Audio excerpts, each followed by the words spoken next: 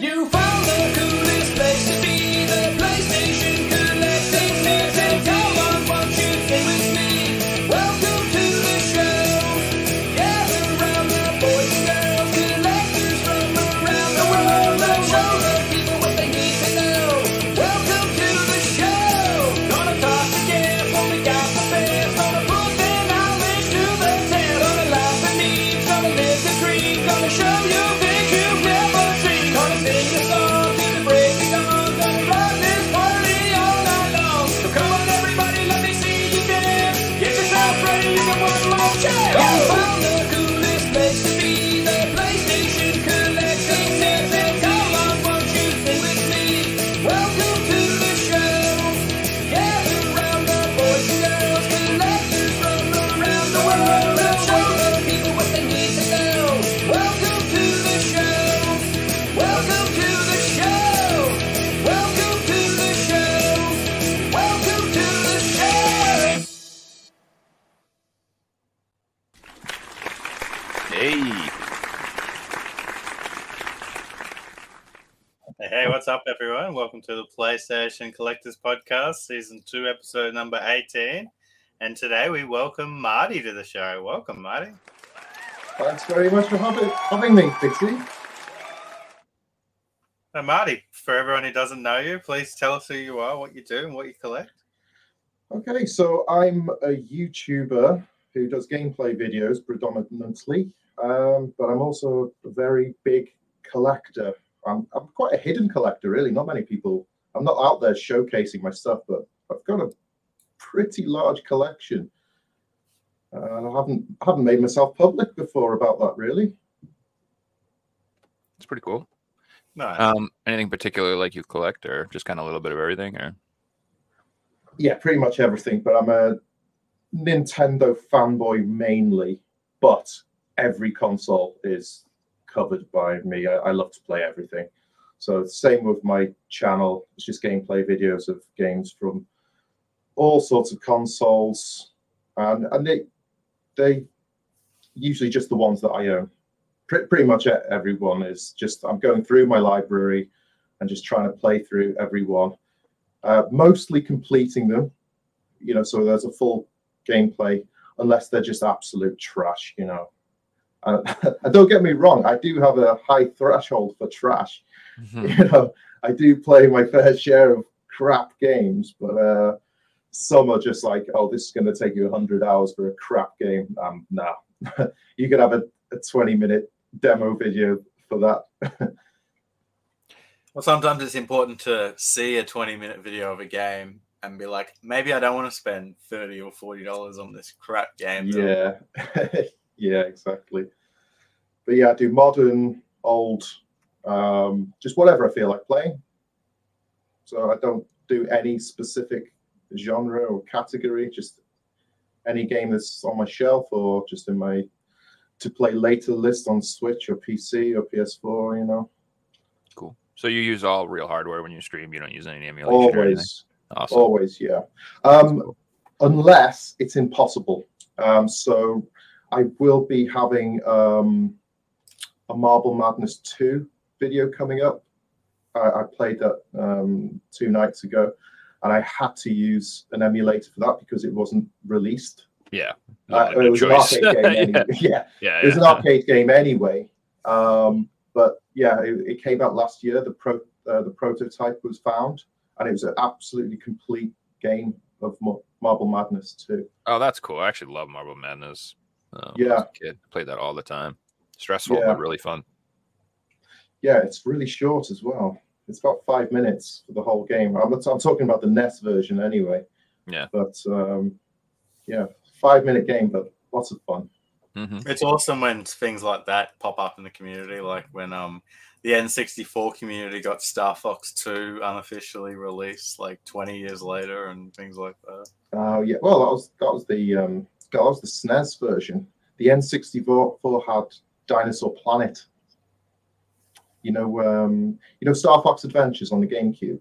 Yeah. It was originally a game called Dinosaur Planet that was going to be released on the N64. That recently got leaked. So I don't know if you were thinking of that because of the Star Fox connection. I think they just made it into an N64 shape when it got released, and that's why I associated it with N64. Yeah, because Star Fox 2 is actually on the SNES Mini, isn't it? They released it with it, the complete version of it. Yeah. How awesome is that? Like again, yeah, I can't believe they did that. That's brilliant. You know, especially Nintendo and how they like to hide their ROMs from the public.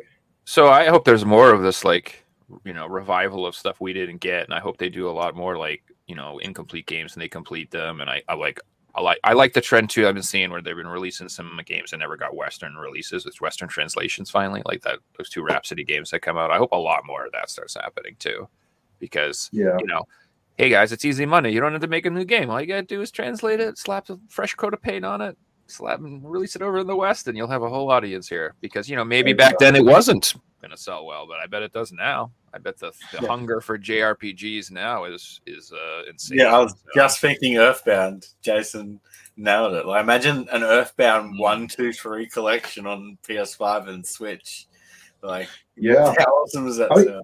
You know how my first play of Earthbound was on the Wii U, so they'd have actually done some copies, but Nintendo needs to do a better service on their retro stuff, because the Virtual Console on the Wii was excellent, but now you can't play those games. They're stuck on the Wii. Same with the Wii U. They did a good job, but it was awesome. Re-releasing games they'd already released on the Wii instead of transferring the games from your Wii account. You have to buy them again fresh. Yeah, that was evil. Really, they need a game launcher for ROMs. I think something like Steam or something. Just Nintendo old ROMs, and that'll just constantly make them money. Charge a subscription fee and just like they're more interested in doing like their online service and making like a battle royale. Let's, instead of making a new F-Zero game, let's make a battle royale. I'm not saying it doesn't look fun. Watching it gameplay of it, I'm probably gonna get Nintendo. What is it online again just to play it? But you know, same here. I'll just do it for that, just to get a video out of it. And that's but they should have released F-Zero, the GameCube version. They should have HD'd that up, released that with the arcade tracks for F-Zero AX, it's called. Did you know that? They were released side by side. So there's F-Zero GX on the GameCube and then F-Zero AX on the arcade. So they're completely different tracks. Oh, that's cool. But you can actually unlock the arcade tracks on the GameCube version. But it is actually really difficult to do. So a lot of people won't have played those arcade tracks. I haven't. No. But I just got my Steam Deck primed up with all sorts of goodies, so maybe I'll try. Yeah. I mean, I think you can use cheats to unlock them as well. You know, no cheats. No cheats. I don't cheat. Literally, I do not cheat in games. I figure, like, why would I play the game? Literally, I'd rather not play. What is the point of playing the game if you're going to cheat? I get no satisfaction about that, unless it's like I want to see an ending or something, and I don't feel like putting 1,000 hours into something. Maybe I don't know. I agree with you. Like big head mode in video games. Well, I like that in like NHL Blitz and stuff, and I liked, like I said, I did like, you know, cheats can be fun if you want to like go in and play like The Sims or something and have $1 million, or you want to go and play Grand Theft Auto and you want to, just like I said, blow everything up and get 1 million rocket launchers. It's just, you know, it can be fun, but like it's if I want to go in, you know, and have a stupid experience, not if I want to like actually play a game. I don't know. Yeah, I 100% agree. Back in the day when I was a kid playing the NES, all the games just seemed impossible. So I used to slot in the Game Genie so I could actually finish them. And now as an adult, I realized I can actually do them without cheating. And it's awesome being able to go through these games from when I was a kid that I thought were impossible and just be able to do them. But online, you know, being online helps so much, you know, be able to see guides, you know, to save so much time of trying to work out last bosses instead of having to go through the game multiple times just to die on the last boss over and over. And also, if a game's particularly hard, like Battletoads, I'll throw that one out there, as that's probably one of the hardest games I've ever done. The way I did that, I actually used the Game Genie to send me to levels, send me directly to particular levels so that I could practice them over and over. Mm-hmm. Yeah. Makes so sense. until I was confident that I could get through each level without losing a continue, then I'd go for a full run on my own. Yeah, that's like really essential in shmups. Like shmups that have that are so much better to practice because, you know, level 4 and level 5 is where it gets for real. And so you got to spend 20 minutes at a time to get there. And then you might lose in 3 seconds. And it's like, all right, this isn't a very efficient way to practice at all. And you've got one life by the time you get there and you've lost them all on the stages that you do that. Yeah. So it's essential to be able to just bang it out and put on level 5 and just practice level 5 for like a day or two. Yeah. And then try to play the game, because that's all about really all shmups are like the first 4 levels or whatever, and then the last level or 2 are just holy crap. That's the real game. Yeah. Oh, what did I play recently? I've been playing a lot of shmups lately because I've been going through Sega Saturn and PC Engine games. So many amazing ones on both those systems. Yeah, they're absolutely packed full. I didn't realize how many there were. They've all been sitting there ready to play. I've just never put the time into these consoles before, but until recently. And my God, some of them are so hard. But I'm getting through them. One of them, I did actually have to put a cheat in to double my continues. I think it was Blazing Lasers. I think so. That was it. Yeah, I think it is. PC Engine, yeah. And that was it was being sold because that was my brother's game, and he put it on eBay. And he said, "Right, you've got one night to play it." It's like, oh my God, right, I've got to get into it. You're gonna get good quick. To be honest, the end level, the last bosses, I thought I don't think I'll ever be good enough to beat this game without doubling my continues. That's how most shmups feel, dude. They're like punishing. I swear it's for a sicko community. It's for like people who like want to be punished. Like the harder and crazier it is, the more these people are like, yes, this is truly impossible. Finally. It's like, and almost every like when I love shmups, but I almost never try to beat them on the hardest difficulty because they're always just absolute. Like I go for like usually the second hardest, and so that's already way harder to me than it needs to be. I've learned my lesson. Easiest setting every time. Yeah. Full lives, max continues, full lives, and they're still impossible. So yes, most of the time. So I don't even mess around. I'm just like, no, easiest. I know what you're like. It depends. If you brought up before the video games these days, you can just easily like look up a guide on YouTube or a playthrough on Twitch. I find it's really rewarding these days to like not do that, and then like there'll be certain. I'll try and refuse to do that in games like Dark Souls. I'll play my first playthrough blind, and then I'll replay the game with a guide and get everything I missed and do that. Right. It's good fun, and that leads us to another thing I wanted to bring up. Then, before we started the show, Marty sent me his YouTube channel to check out, and I'm like, I'm already subscribed to it. What? And I'm looking through the videos. So, Marty made like a full guide on Legend of Zelda to the kingdom in all the shrines, and I watched one of those videos and subscribed, and I had absolutely no idea. So that's a small That's great. But thanks for subscribing. Because it actually, doing the Zelda videos is not my normal thing. It's just gameplay videos, full game completions, basically. But with Zelda, I thought, I've got some easy content here. Yeah. I can do a lot of videos. All I have to do is play at night, and in the day, I can get a few videos sorted pretty quickly because you do a few shrines in one sitting. So I just thought I'll do some guide videos and try to make them as easy to watch as possible. So you just see the puzzles. So I just cut all the walking up to the puzzles and things like that. So it's just puzzle, cut, done. I don't show you the end of the shrine or anything because no one wants to see that, do they? They just want to know how do you do that puzzle? 10 seconds and... Yeah. So that's been my content for the past couple of months. Just because it's easy, and I've been getting a lot more views from them because it's current as well. The amount of stuff I put on my channel, it's so obscure. No one knows what they come into my channel for. It could be anything. It could be the latest game. It could be the oldest game. It could be any console, PC. But Tears of the Kingdom, it's given me some good content.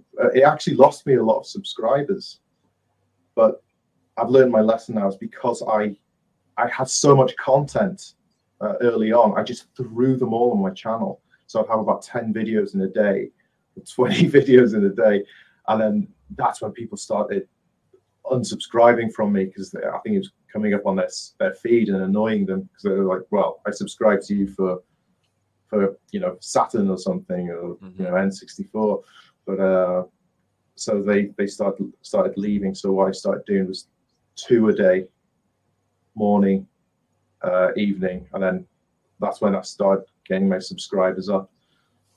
Usually like Figsy.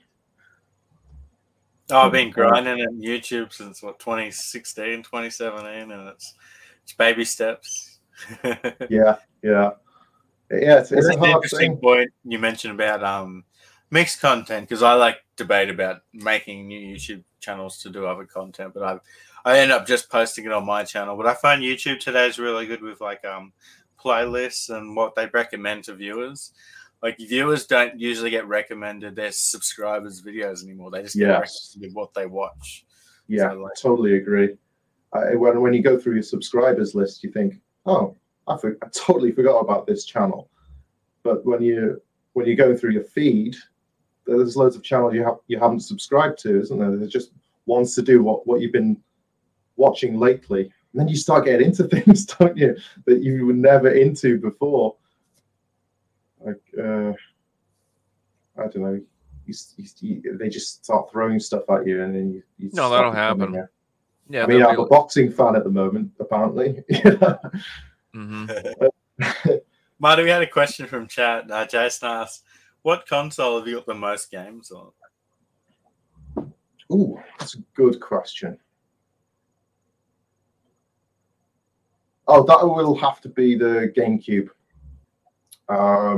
Because that's a full collection, and it's about 400 games, a bit over 400 games. So UK, that's a PAL set. That's it. Yeah, I've got the PAL set. I've also got some cool variants as well. Like there's some German 2-in-1 games. There's a French game as well, Driver or something like that. So yeah, I've got some decent variants. Yeah, the full PAL collection too. I know you've got a full Wii U set as well. Any other complete collections you've got? Yeah, NES, PAL, but not full PAL Australian games too. So I've just gone for the UK PAL releases because the Australian games, they've never meant anything to me. I never saw them as a kid and thought, oh, I'd love to play that. They just came. I only knew about them when I started collecting the NES. Suddenly they're thousands of dollars, and it's like, I don't want to buy that. Yeah, that's it. Same with the N64. I've got a full N64 PAL UK collection. There's a few Australian exclusives, and they're insane. Those prices. Kids too. The most expensive is what's it called? StarCraft 64. That's going on about $1,000. That keeps going higher in price. That's much higher than any other game in the. That's a loose copy too. That's not complete. No, I think it would be complete. Yeah, it would be complete. That. I can't imagine that game is pleasant to play. It cannot possibly be pleasant to play that game with an N64 controller. There's no way. I love StarCraft, but that just sounds like if you're like, hey, you want to play Star? Yeah, sure. Like, but you have to play with an N64. I'm like, get the hell out of here. What is this? It's just like Dark Souls with a Guitar Hero controller, as far as I'm concerned. I'm like, no, thank you. Yeah, there's no mouse for the N64 either, I don't think. That's probably one in Australia only for $15,000. Yeah. And Marty, are those collections complete in box as well? Yes, yeah, all boxed. That was my main one. Yeah, Even the NES? Yes, manuals too. Wow, man, that's amazing.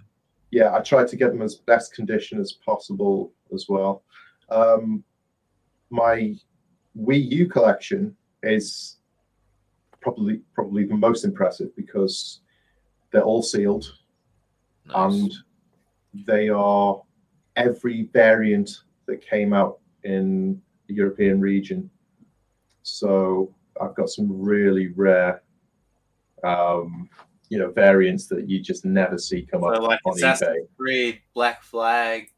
The black chest. The black chest. There was 5 versions of Assassin's Creed that came out on the Wii U. So the rarest one is the black chest, which is a massive box, which you could only get from Ubisoft store, basically. So they were in very limited copies, but that's the holy grail really for Wii U collectors. Yeah, that was a hard one to get, but I've seen people post it for like $5,000. It's insane. Yeah, guess how much I paid? $250. Yeah, well done, man. Nice. But yeah, I was collecting at the right time. Yeah, I was collecting at the right time. That's when I realized, hey, I could get them all sealed because they're cheap right now. So I just went for them all sealed.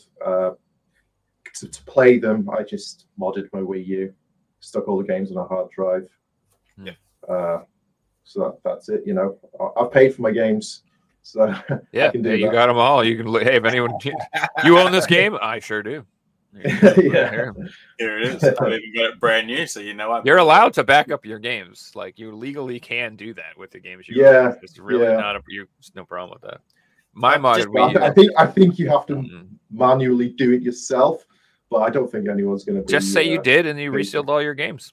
Yeah, yeah, they're all resealed. I just tell everyone they're all resealed when I go to sell it. And the lady who got sued, she got sued over a certain amount of songs, and every single song that she got sued over, she had a physical copy of the CD, and the judge awarded her and winning it because she owned it. She's like, "Sorry, you own all these." Yeah, exactly. What do you want to do? Yeah, awesome. Absolutely. So I've heard like the Wii U, man, and it's cool to have a full sealed set because it's not something that you can do like today. You have to do it like you can do it for the PS5 if you started 2 years ago. Yeah. And I think I'm the only person that's done it. Everyone's got their own types of collections, but to do the full PAL sealed all variants, I think I'm the only person that's done that. Pretty sick. What would you say your favorite console is? Which one hit you right in the feels, man? I think it's the N64. N64. That's it. So many incredible games. Just between Nintendo and Rare, they just made the best quality games of any generation, I think.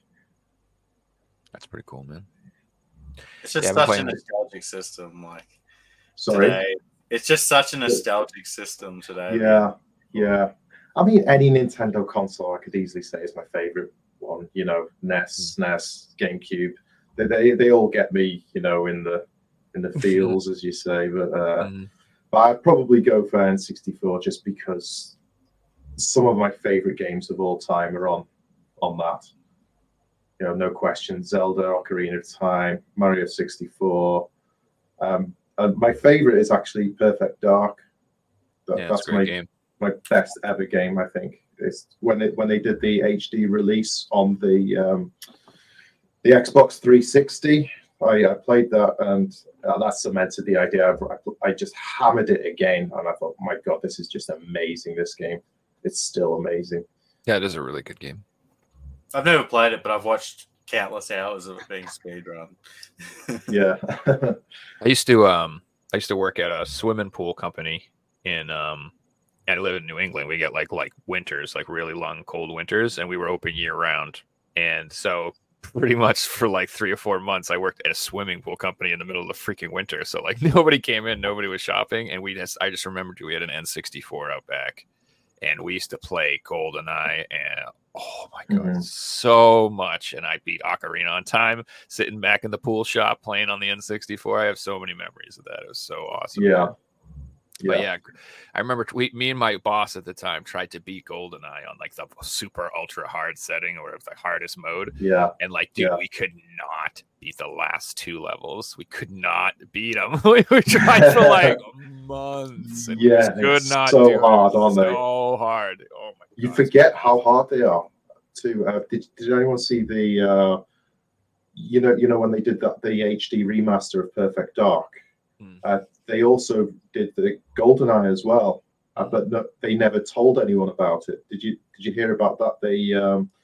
It got leaked about 2 years ago.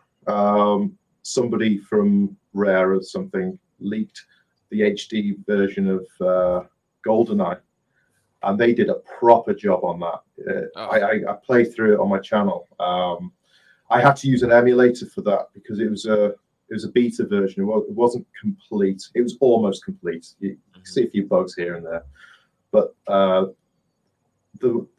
they did it so well. It's brilliant. The controls are excellent. You can change the graphics on the fly, just a touch of the button. You can go from HD to original N64 graphics.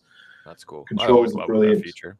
Yeah, and the annoying thing is that they did not use that version for the recent release of GoldenEye on the Xbox and Switch. Yeah. They made 2 separate versions of the original, which both had flaws, their own separate flaws.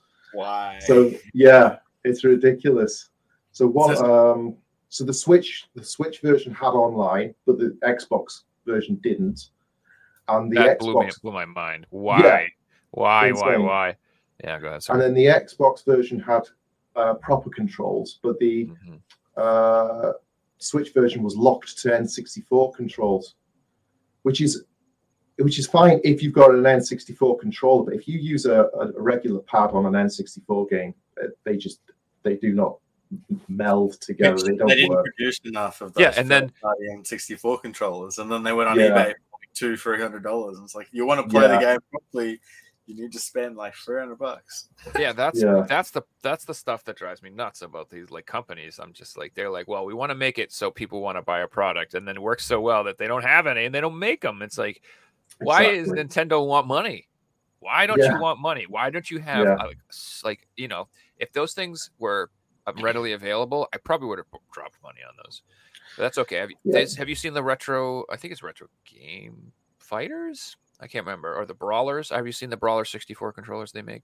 They have like the new ones that work on the Switches and stuff. Those are pretty cool. So I wouldn't mind driving some of those and trying those out because they have at least the right pads, you know, with the yellow buttons and everything. Yeah. But Nintendo, I don't know why they do these. They're so limited, their stuff. And it's always scalpers that are buying this stuff. Whenever I get an email from Nintendo, hey, this is out now. You know, we're doing this limited edition of Zelda. Right, I'm buying it right now. All gone. Scalpers have taken them, and they're on eBay already. On eBay with not even that much of a markup. You know, they because there's so many on eBay pre-order, so they're all competing against each other. So they're only making about, I don't know, £20 each or something. After fees and taxes, like, you're not really making that much. I know, it's so annoying. I'm like, you guys are ruining this hobby for $40. Yeah, can you cut it out, dude? The worst thing is they don't know how to pack them either. So they send them to you when you buy one from them. They don't pack them right, and they come in all bashed up, and you have to send them back.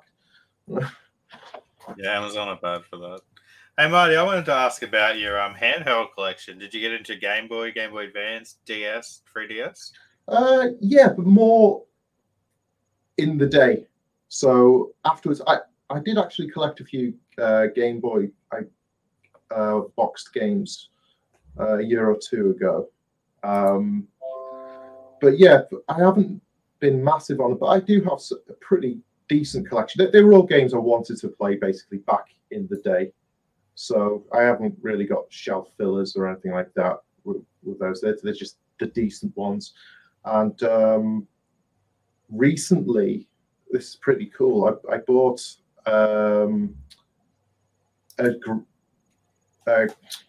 what they call a capture card for the 3DS. So I've just had it installed. It was a soldering job, which was actually pretty complicated, and you have to do some pretty hard work on it to get it working. But now I can record my 3DS and DS games, so I'm pretty happy with that, because that just wasn't an option beforehand. So I had to import that piece from Japan. So it cost a bit of money, and then to get it soldered. But yeah, that's a really cool thing that it exists. So I'll be able to do some 3DS stuff and DS. Yeah, that's one of the things I always say about the 2DS and 3DS is I hate emulating them. Like that's the only two systems that like is recreating the experience stinks. It's just so much better on an actual 2DS than 3DS because the two screens. It's just so much better. You know. Yeah. I don't know how you replicate that unless you can't unless they made. Yeah, especially some of the puzzles were done especially for 3D when they even in Mario 3D Land, some of the puzzles you could only see if you tilted it around, the 3DS, so you could see behind an object. So yeah, there's some pretty unique puzzles which would not be possible with an emulator. Yeah. So Marty, how about your PlayStation collection? Tell us all about that. PlayStation. That's more. I've actually started getting back into PlayStation a couple of years ago. When just getting job lots of people just selling big loads of, I've got like 100 games or something. I thought, yeah, they're pretty cheap. I'll buy them off you. And that's some of my content on my channel as well. Yeah, I'm just going through them. I clean everything. See, when I get my games, I go through. I spend a lot of time cleaning them, making sure they're as immaculate as possible. Put them in a wrapper or a box protector if they're a cardboard box. Then I try to play them instead of just putting them away, because they get forgotten about if I just put them away. So yeah, I've been doing that. I've got a few PlayStation games done. So there's a lot of tat, but I don't mind. I just want to try them, try every game out. So when there's tat games, you can get through them pretty quickly as well. Like some kiddie kart racer or something like that. Mm-hmm. Get a quick video. I respect playing something. These days, I'm just like, I'll just play this 100-hour RPG, and then this 75-hour game, and then this other 100-hour game. It's like I played 5 games this year, and it's like September. I did some longer ones recently. Fear Effect 2. Nice. That's something I never played back in the day. That was pretty tough. I actually thought I was stuck near the end. I saved at a point, and I just couldn't get past this one room. Old school game, and you saved at the wrong spot at the wrong time, friend. Now you're screwed. I was thinking, Jesus, this hasn't happened in a long time. Dude, I remember losing RPG files because you saved with no health in the wrong spot, and there's a boss fight, and you can't go back, and you have no way to escape, and you can't get out of the dungeon because you only got 10 HP. No matter what direction you go, you die. You have to start the game over. It's like, oh my god. I did that with Final Fantasy VIII. I got to a boss right near the end, but the thing is, I was kind of going through the game quickly. I tried to change my tactics of I wanted to go through it quickly, and then when I needed to level up, I'd level up. But I got to a boss, saved there, and I couldn't go back, and I was way too weak. Exactly. And I thought, oh no. So I left it for a year, and I came back a year later and thought, right, I'm going to try it again. And I actually just really persevered, and I actually did it. So I spent the next 10 hours grinding. Yeah, like never again. To make myself super powerful. That's the hardest. I find like when I come back, I have to restart the game. It doesn't matter how far I was in. If I want to try and get back into it. Yeah, I'm surprised. Usually that is the case for me, and usually I just don't give up. That I could probably count on one hand how many games I've just given up. What one game that remains completed I can think of is Jet Force Gemini on the N64. I just couldn't do the last boss, and normally I just keep persevering until it's done, but it was just so hard. I lost motivation, and I just never picked it up again, which is something I don't do now because I remember that time now. It's like, no, don't put it down. You'll never come back to it. So finish it. Yeah, that's the big lie I say. I have to learn them. I think every Dark Souls game I've never completed because I'm always like, yeah, I'll get back to this one. No. And then I'm like, ooh, Mario Kart's fun. This is easy. I'm winning these races. And then I'm like, it's like hard to. It really is hard to. It's like, oh my gosh, it's like trying to convince yourself to go back to school for your master's degree. You're like, I mean, I should do it, but that's a lot of work. I'm having a great time. I kind of want to barbecue today. Everything I've already learned. Yeah, exactly. Well, that's another thing. I'm like, I have to start over. I don't remember algebra. So have you finished any Dark Souls games? I finished Elden Ring. That's the only finished. You know what? Yeah. I think one of the hardest games in all the Soul series, one of the hardest bosses in all the Soul series was in Elden Ring. Millennia. That was actually, for me, it was that fire giant. Is that what it's called? Fire giants in the ice? Massive one.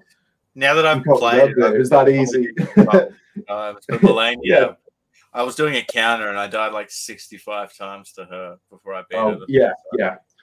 I didn't even fight her. I had a problem with that giant bug-looking dude with the pinchers and the I don't remember his name. It's just like a big skull face, and he's like got like 50 like spider arms and shit. Like I don't know, everything in that game looks disturbing. I don't remember his name though. When I actually got to the giant, I actually went back to the whole, because that was a progression boss. You had to do that. So I just went back through the whole game and did every other boss, leveled myself up, and I thought, right, I've explored everywhere now. I'm going back to the giant. I should be more than leveled up enough. And still, 4 hours it took me to beat it.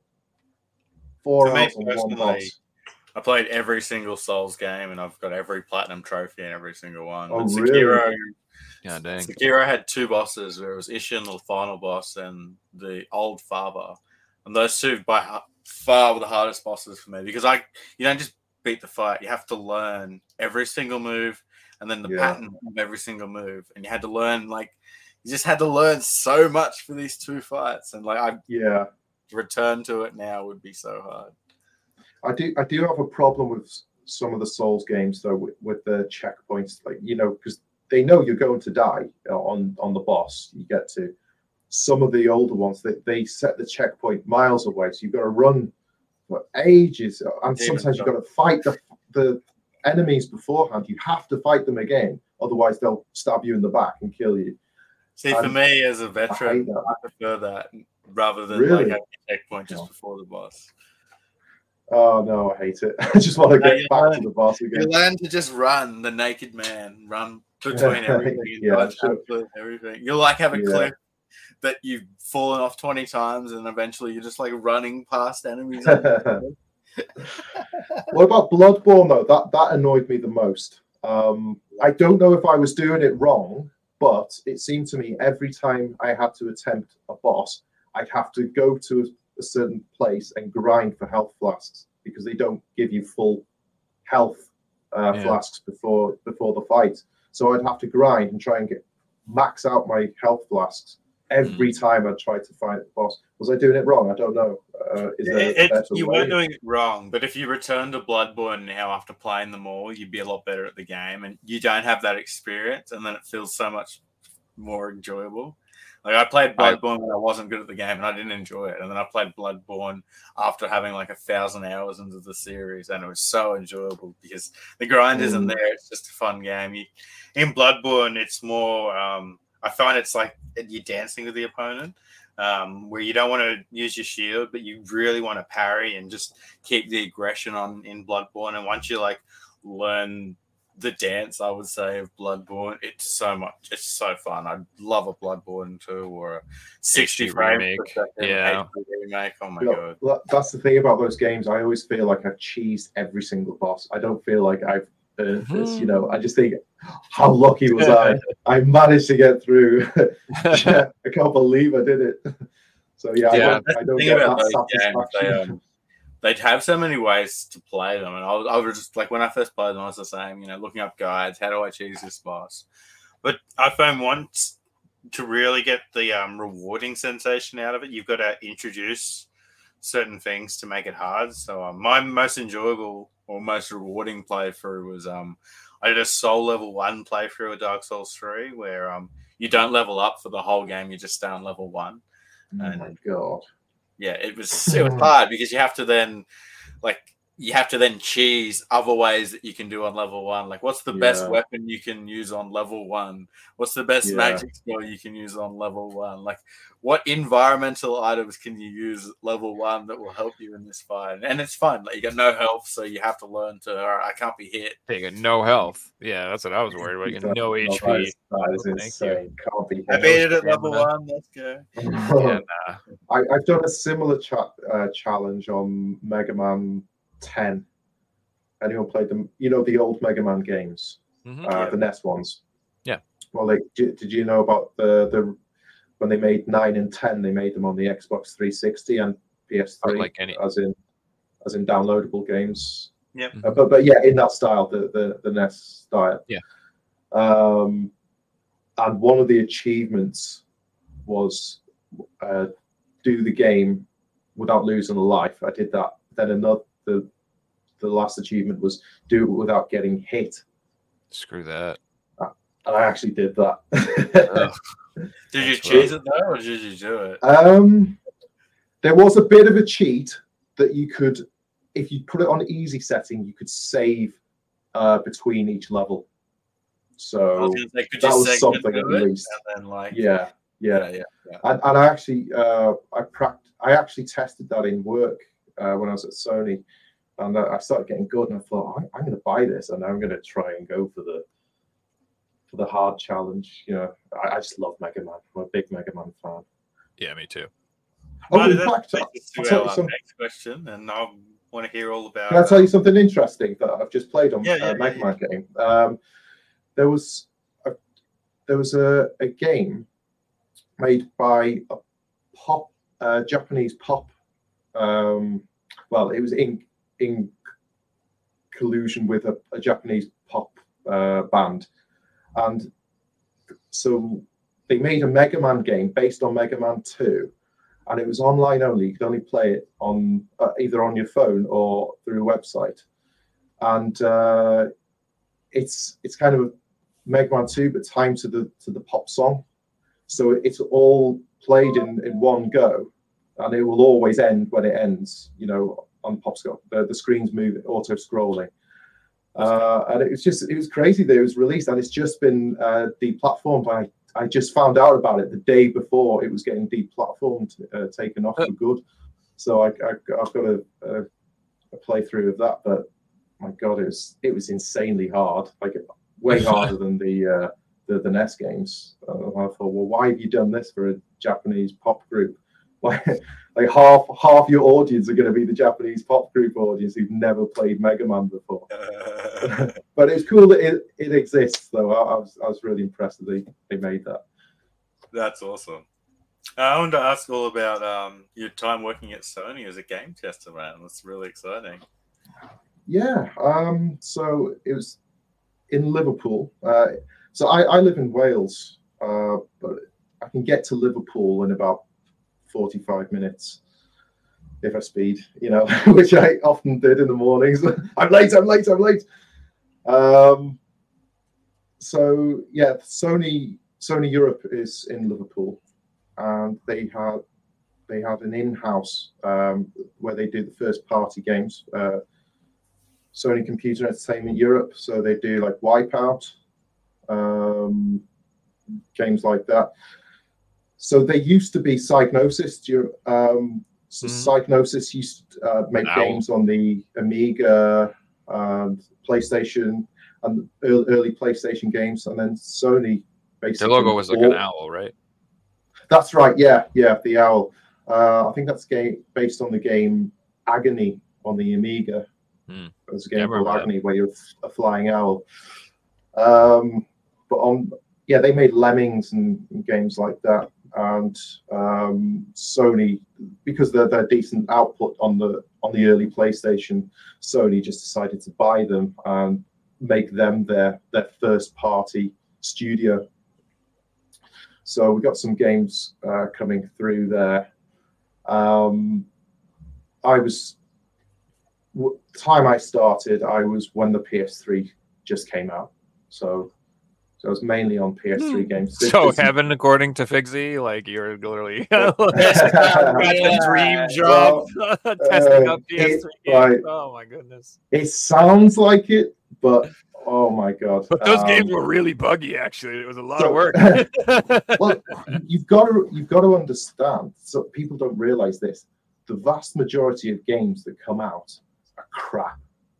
There's a lot of games that come out and you only got to test the crappy games, is what you're saying. Exactly. Yeah.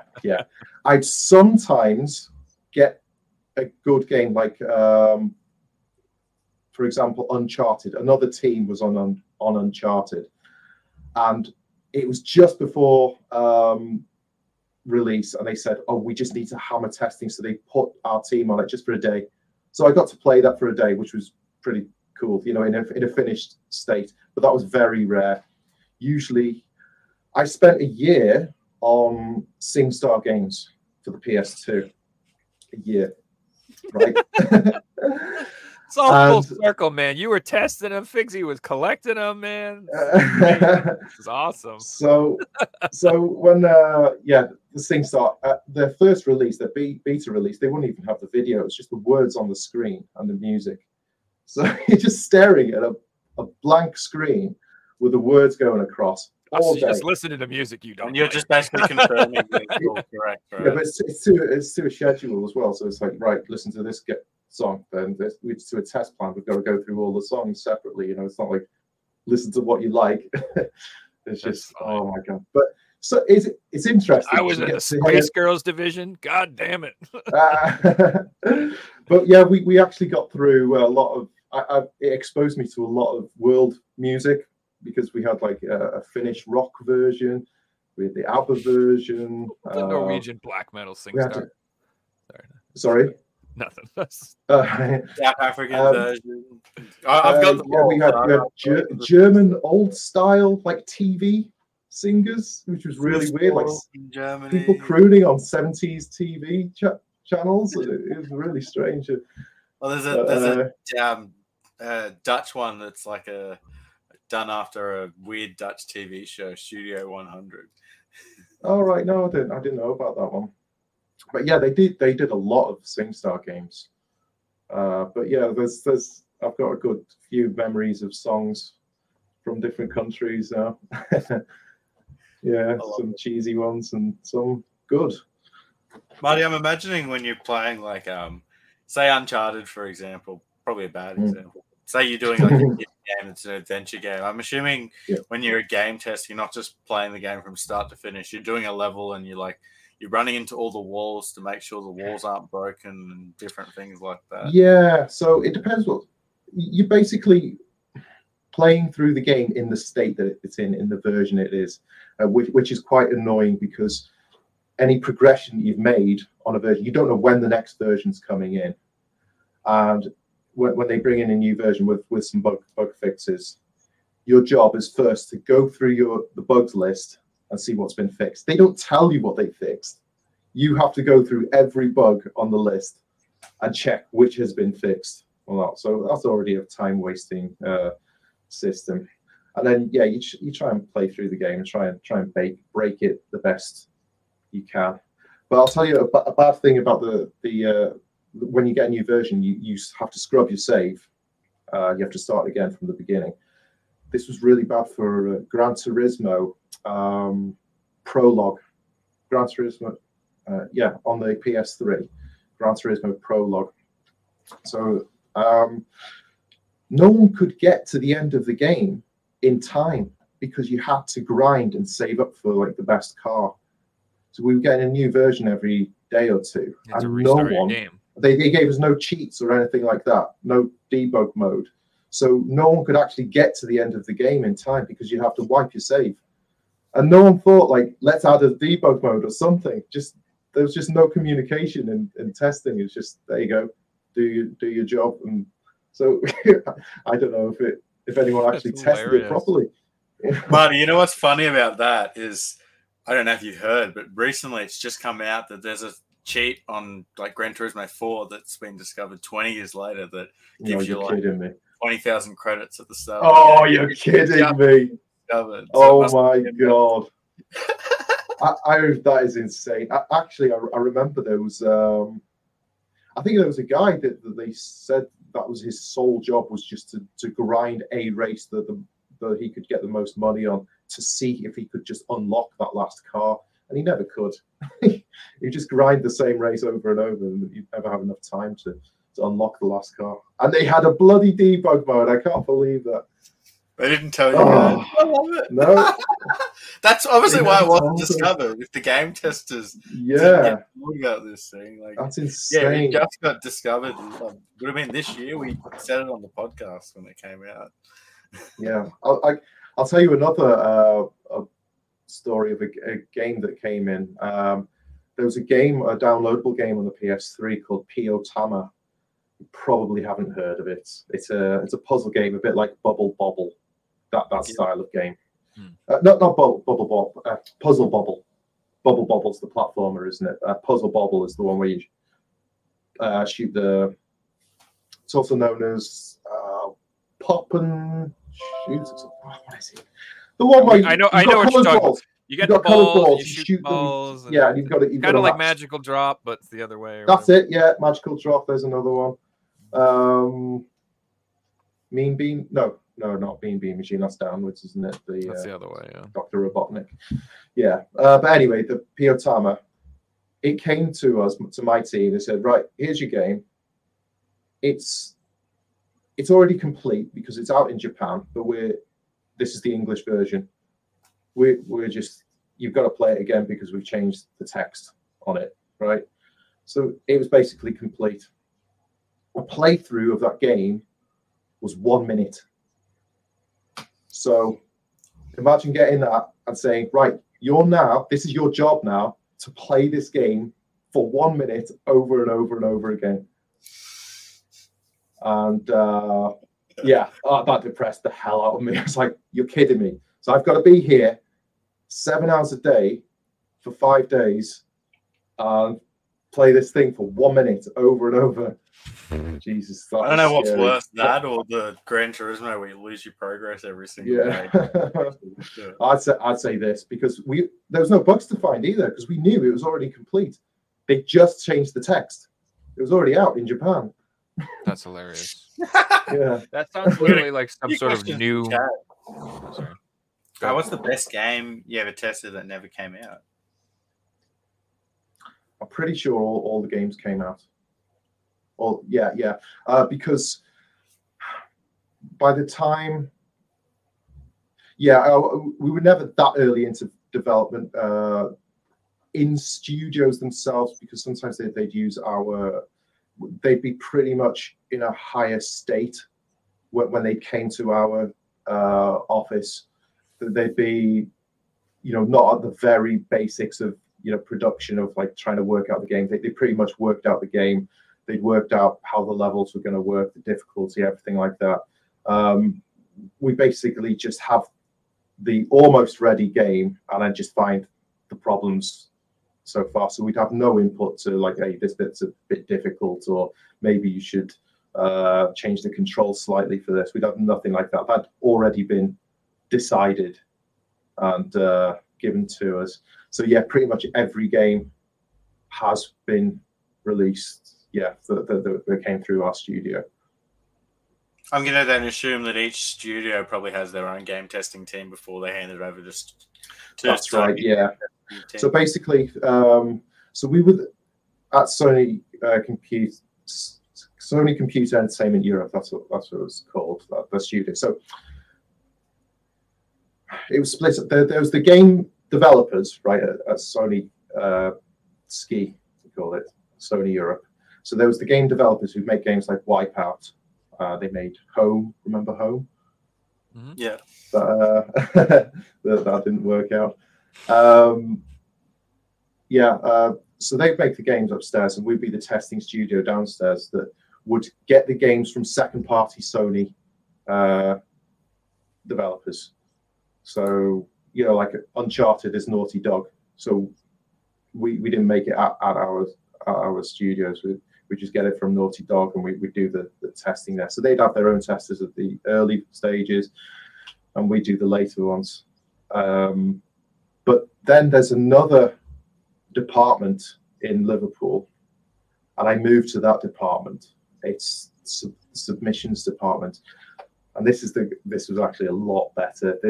I was actually pretty lucky that this existed so close to me, because this is the submissions team where every game that has to come out in Europe on a PlayStation console has to go through our final testing in this submissions QA.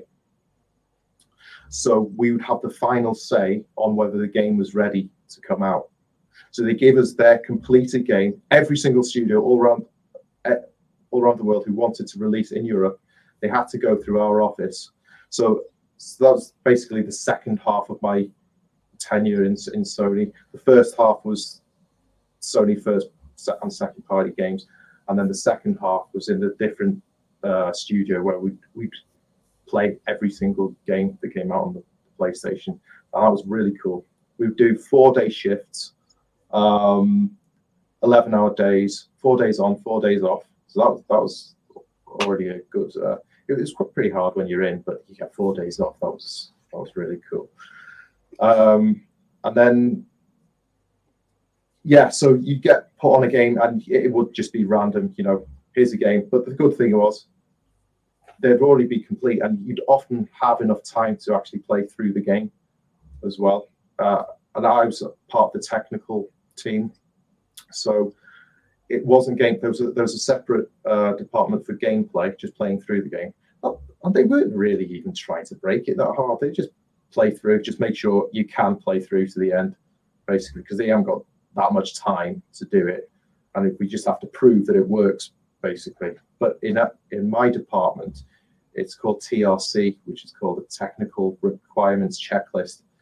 And what that is, it's a big checklist book, a bit like doing an MOT, but it's a lot more in depth, and there's just technical processes which a game has to pass, and if they don't, the game will fail. It will get sent back to them, and you will have to fix this.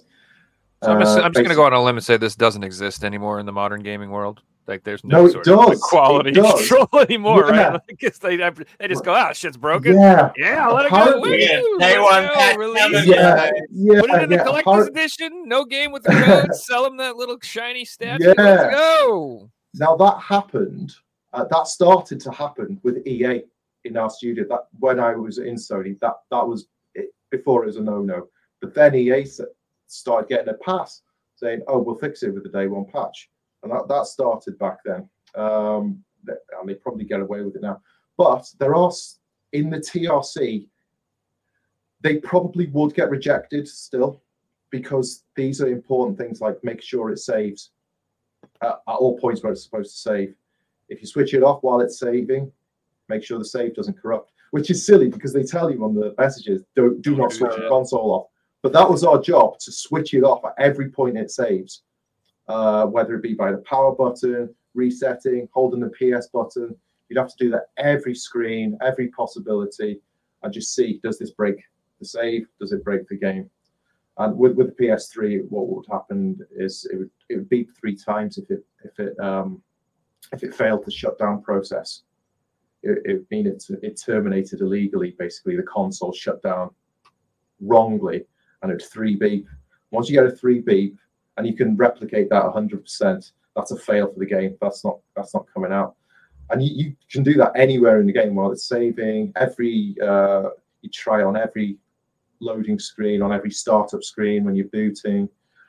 Other tests you have to do is test Skyrim properly, because I heard that free beep plenty of times. Oh, do you know what? I found a bug in Skyrim on the Game of the Year edition. I actually broke the game. Because one of the tests is to mess around with the controls, make sure all the controls are written correctly at all times, but also change the controls in the settings. Trying to work out what I did. I think I changed one of the controls to either back or pause or something like that. But basically, I changed the control, saved it, and then I was completely stuck. I couldn't do anything because you can't delete your save. I've forgotten how I did it, but whatever. I broke the game by changing the controls. I wasn't able to change them back again. So that was the Game of the Year edition. So Skyrim had already been released, so no one found that bug. so that was a real game breaker. You will have to delete everything. Yeah, like the game itself is stuck. Yeah, like I see what you're saying. Yeah, you'd have to delete the whole game. It's a logic problem where it's like you need A to do B, but B doesn't exist anymore. So or whatever, exactly like right. Exactly right. At that point, you just remove like option B and C of the controller schemes, and so I would always find that type of crap on accident, ruin my fun. never try to find problems. I would just do them. I'm like, how do I always do this? Or like, you know, how remember you said earlier, like you like to play games with no walkthrough, Figsy? I like to do that too, but then I always end up in these situations where I play the game completely ass backwards wrong, and I'm like, I spent 3 months trying to beat this boss with a spoon when I should have been in a completely different area. Like, what was I doing? Well, I'll tell you what, I'm the same as Figsy. I don't use walkthroughs on modern games because I find they're all accessible now. They're very accessible. I just use them on the retro games. So I want to do them in one playthrough, you know, and I'm not going to do that without some help. A lot of the times I do, but sometimes I think I'll just have a look on Game Facts. Anyone use those walkthroughs? Oh yeah, that's a godsend for retro games. For a very long time. It's but they're still there. Walkthroughs are like certain YouTubers that I've been watching for a long time, and that's I'm more of a reader, really. I like to read than copy. So they're all there in written forms from kids who used to have nothing better to do. They write guides, and they're still absolutely vital today. I'm so glad that it still exists, and it was done at the right time when the internet started, and games were still played. Back then, the retro games were still played, so you wouldn't get guys like that now. You haven't for like trophies though, like PYX Power has his like 100% trophy guide out, and it's a full written guide, and it's like absolutely amazing. And then he'll have like a YouTube video where he's done the YouTube form of what he's just written and different things like that. Oh right, yeah. I used to look at some achievement guides, but I just don't bother with them anymore. My time is just get through the games now. That's because there's thousands to get through, so it's just as quick as possible. Well, it's funny too. I remember you mentioned something too, like you said, you like to go back and beat these games that you thought you could never beat, and they were totally impossible. And like I had similar thing. I love to go back and try to beat old Master System games and NES and SNES games that like just used to beat my ass. And one of them was R-Type, the original R-Type on Master System. When I was a kid, I could not beat that game. Loved it to death. Played thousands of hours, but I could never beat this one level, second to last level. I just couldn't beat it. And then as an adult one day, I look up, like I remember it was a video or a guide or whatever, and I find there's like this little spot you could sit on the last boss fight where like nothing hits you. Oh my god! And you just go boop, park your ship right there, and it's so easy. And I'm like, oh man, how many? I'm like, I'm glad I watched this guide because I would have spent another 3 years of my life being like this stupid game. And literally all I gotta do is just go whoop. Oh, okay, there you go, easy. Yeah. Interestingly, I recently just a week or two ago. I've got a video of R-Type on the PC Engine. Dude, so good. That's a great. That version. was the PC Engine version. Is split into 2 games, so you only get the first 4 levels on. It's just called R-Type 1, Part 1, and then there's R-Type Part 2. I've just bought R-Type Part 2 so I can finish the game properly. But it's a very CD, good version, right, or something like that. No, there is a CD version of both games together, but 1 and 2 on Hue card, separate games.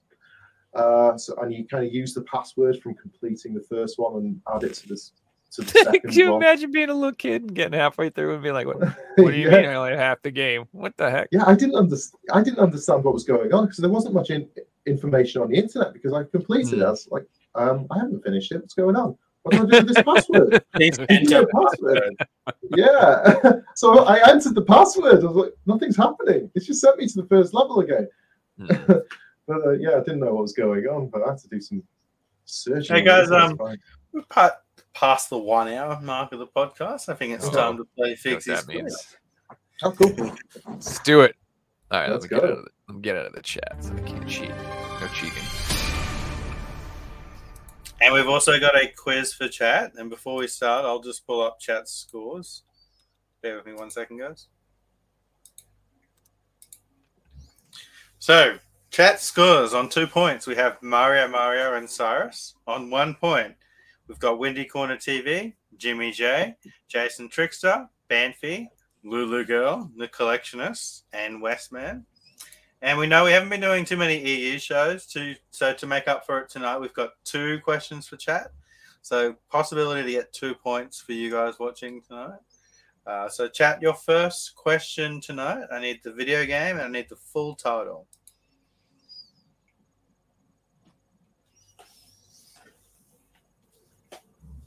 And Marty, we'll get to your quiz in a second. Now this one's just for chat. So we'll leave this up for a while, guys. First person to answer gets the point.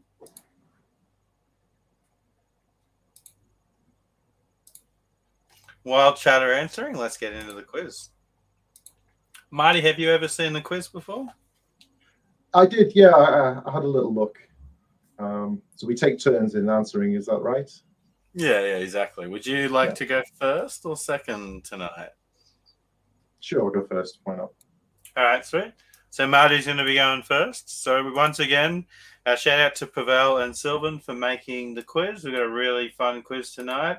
And you guys enjoyed the new style of question. So the new style of question will be continuing in tonight's quiz. And I can confirm we have a correct answer answered in chat. So first point goes to Jason Trickster with Batman and Robin. Congratulations, Jason. I got that.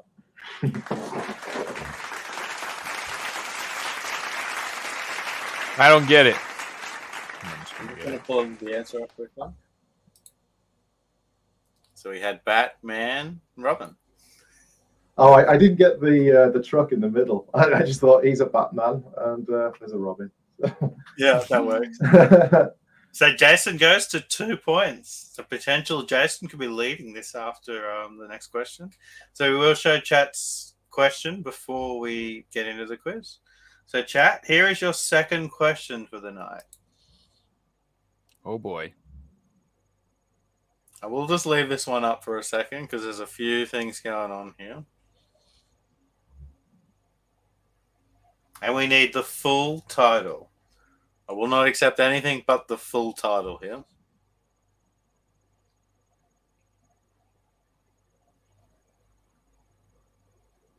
Now we'll continue back to the question as we go. But for now, let's get into the quiz, guys. So Marty will be going first tonight. Joe will be going second. Each question is going to be worth 1 point. Marty, if you get the question wrong, Joe will have the chance to steal. And when Joe goes first, vice versa, Marty will have the chance to steal. So let's get into it. Question 1. So question 1 for Marty. Which country doesn't have its own buzz game? Is it Iceland, Denmark, Norway, or Finland?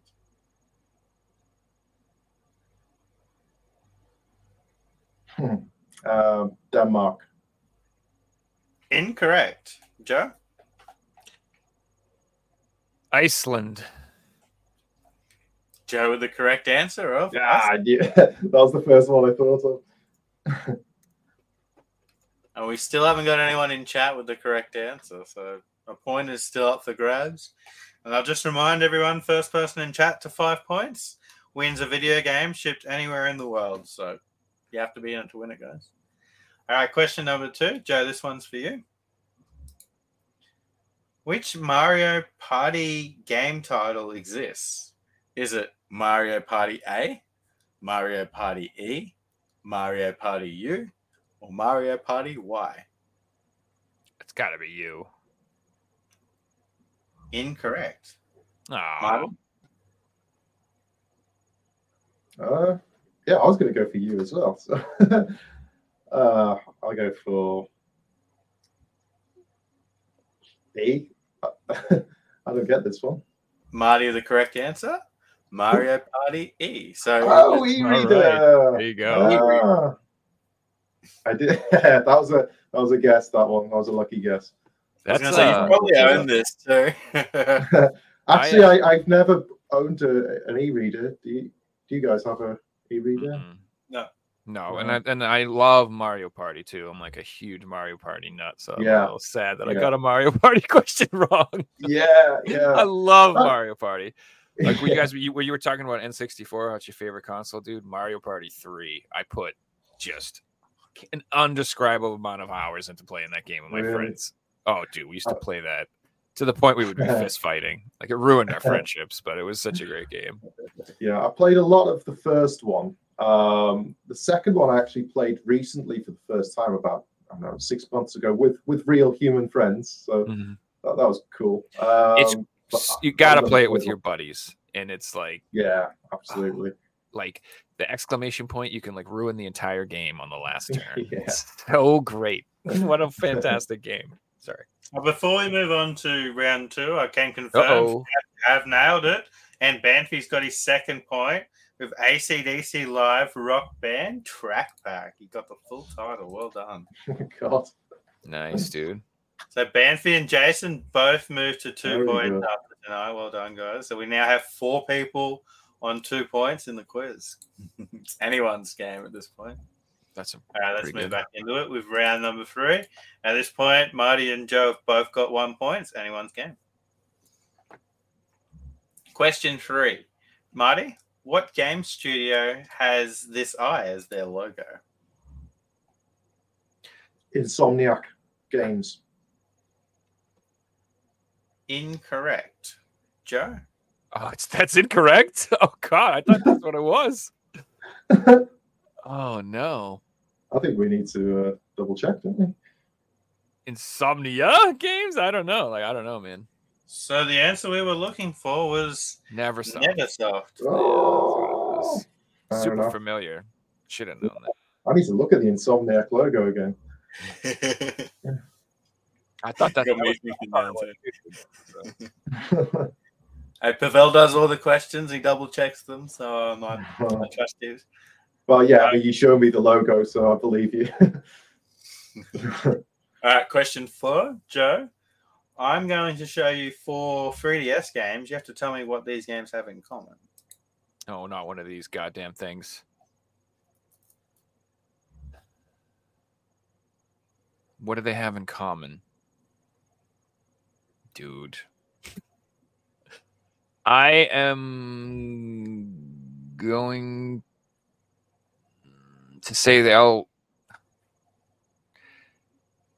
So one's limited run, one's pixel heart. So those are like they're all limited runs. They look like they're all like limited release. Like they were like from like limited release companies. They got small print runs. Like they were released after the 3DS life cycle. Yeah, while that may be correct, it's not the answer we're looking for. Okay. Well, I don't know. Fragrance Story might not be a limited release, actually. Is it my turn to answer? Mm-hmm. Yeah, you're right, Mike. Yep. I'll go for they are as rare as shit and worth a lot of money. Well, that might be correct as well. The answer we were looking for is these were the last 4 games released for the 3DS. Okay. Oh. I know the Andros Duno is like the last one, I'm pretty sure. Because I have it right over here. All right, that is the end of round 2, and we have a score of 1 apiece. No change to the score after that round. That round didn't go very well. So let's move into round number 3. So, Marty, this question's yours. So I'm going to play some music that's backwards, and you have to tell me Oh my god. the game title of this song.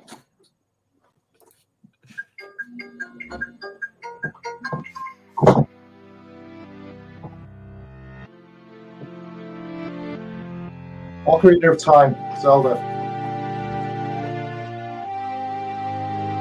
That is backwards Ocarina of Time, Zelda.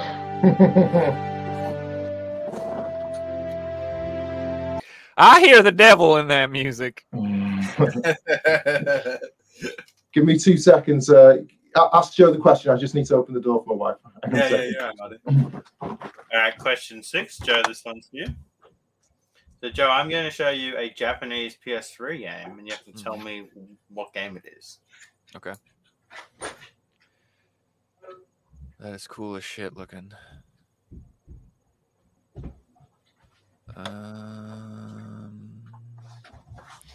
This is a Japanese PS3 game.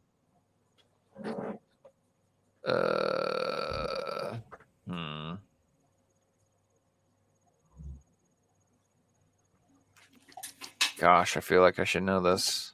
It's probably going to be pretty obvious, isn't it? Oh my god, the whole show's abandoned me, guys. Now that nobody's here, help me cheat. Oh, I mean, don't help me cheat. Well, he's not here, so I have all the time in the world I want to answer now, Just right? Google it. Yeah, exactly. I mean, gosh, dude. What the heck's that game called? Dude, I don't know. Freaking Red Dead Undead Nightmare. That ain't what it is. But go ahead. Good guess. Marty, I'm looking for what Japanese PS3 game are we looking at? I've got a thought, but I think it's wrong and I don't remember the name. So I pass. So we are looking at Ninja Gaiden Z Yaiba. So I thought it was Ninja Gaiden because obviously it was Ninja Gaiden, but I'm like, I don't remember there being zombies in that game. Yeah, same here. That did not. I own that freaking game. It's right there. That's Really? I hate when this happens. Seriously, drives me crazy. I don't remember being zombies except in the version I've got on the wall behind. Yeah, I just didn't remember. I remember that's the one that has like the super cartoony graphics and stuff, right? I didn't play it, I'll be honest. Yeah, it's like it's a little weird. It's not like the other games. It's like it a bit like the 3DS cell shaded. No, it's not like that one either. It's like a cell. As far as I remember, it's like a cell shaded one. It's like not as hard as the other ones, but I just don't remember it being a goddamn zombie game. But I guess it is. So whatever. All right, the end of round 3. Marty's taking a lead of 2 points. Joe's right behind on 1. Still anyone's game. Now moving on to this round, it's like chat's questions. So you guys are going to get a couple of photos, and you have to work out the video game. Mm-hmm. So Marty, here are your pictures.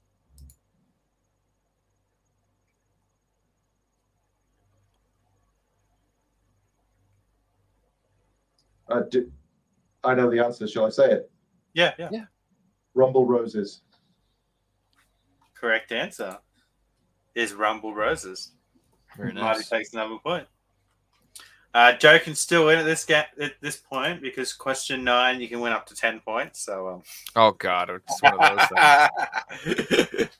But like you won't win 10 points, but there's 10 points up for grabs. No, I know. But Joe, your next question. I'm looking for the game title. Okay. Okay. Oh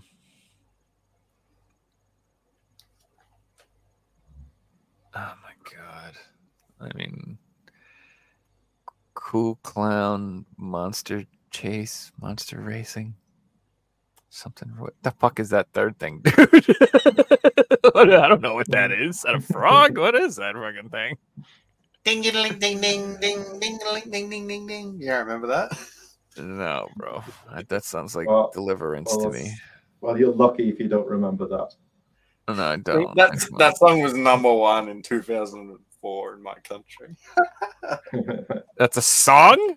Oh, jeez, Was bro. like Yeah. when Tell him Mobile afterwards. Geek Tell him Card- afterwards. Don't give him away. Yeah, exactly. Yeah. Don't tell me now. Something chase. God, it's something clown chase. Bro, I don't know. Pass. I don't know. We'll be here all Marty? night.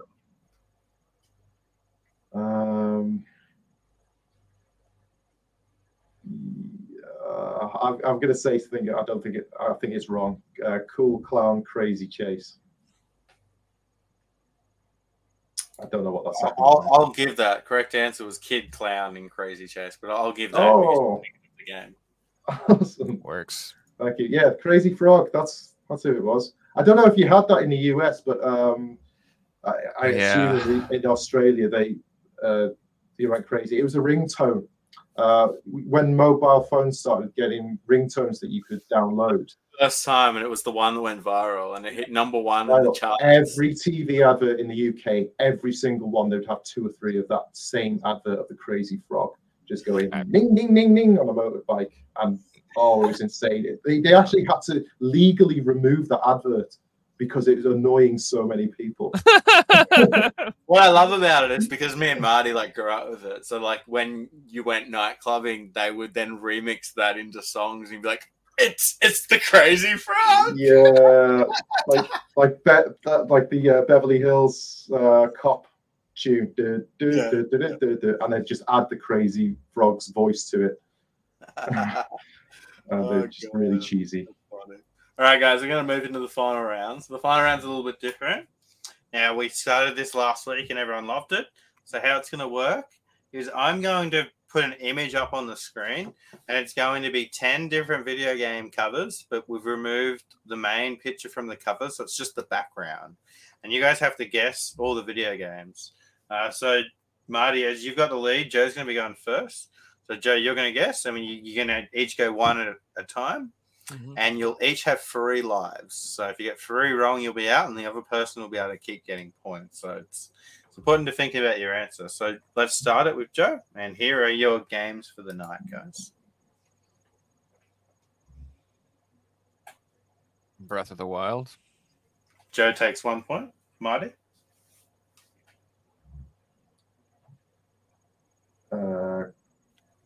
Castlevania. Symphony, and I'll also get you guys to say the numbers. So Breath of the Wild was number 10. 4. Number 10. 4. Sorry, 10. Sorry, it was mine. Castlevania was 4. That was correct. Joe? Number 2 is Silent Hill Homecoming. That is correct. Joe takes another point. Marty? 1 Metro. That is correct. Number 1 is Metro. Marty takes another point. Joe? It's number 8, Super Mario Odyssey. No. Galaxy. Is that what that is? Incorrect. Okay. Joe loses a point. I'm gonna have to take. Joe gets 1 strike. Marty. Yeah. Right. I'm gonna take a guess at 8 as well. I'm gonna go for Mario 3D Land. Also incorrect with number 8. Marty loses a point. You guys feel free to tackle number 8 again. I will let you both know because you both had an attempt at it. It is a Mario game. You just both got it wrong. Yeah. I mean, we can tell by the castle. What a freaking game it is. Gosh, these other ones I really don't know. I really don't. 9 looks super familiar to me, but yeah, same here. Every single one's pretty recognizable. There isn't any weird games on here. Yeah, I know. Like they all do look recognizable, but I'm gonna say number 6 is Gran Turismo. Number 6 is Gran Turismo. Joe takes another point. Oh, well done. Marty? I'm gonna take a guess at 3. I go for Tomb Raider. Number 3 is not Tomb Raider. Marty gets his 2nd strike. Joe, you're up. Oh, so I was gonna guess 3 too, and I thought it was Predator. Do I have to say more? Lock it in, Joe? Yeah, I'll lock it in. Number 3 is not Predator. Joe gets another strike. So we're at 2 strikes apiece. Marty is leading 6. Joe is on 4 points. It's still anyone's game. Marty, you're up. I'm gonna try 3 again, and I'm gonna go with Uncharted. Number 3 is Uncharted. Marty, take Yes. Nice. Joe, you're up. Oh, I'm done. I don't know these other ones. Like, I feel like I should know 5 for sure too. Like 5 is driving me bananas. Yeah. Like that one looks. Give 8 another go. You're in. Yeah.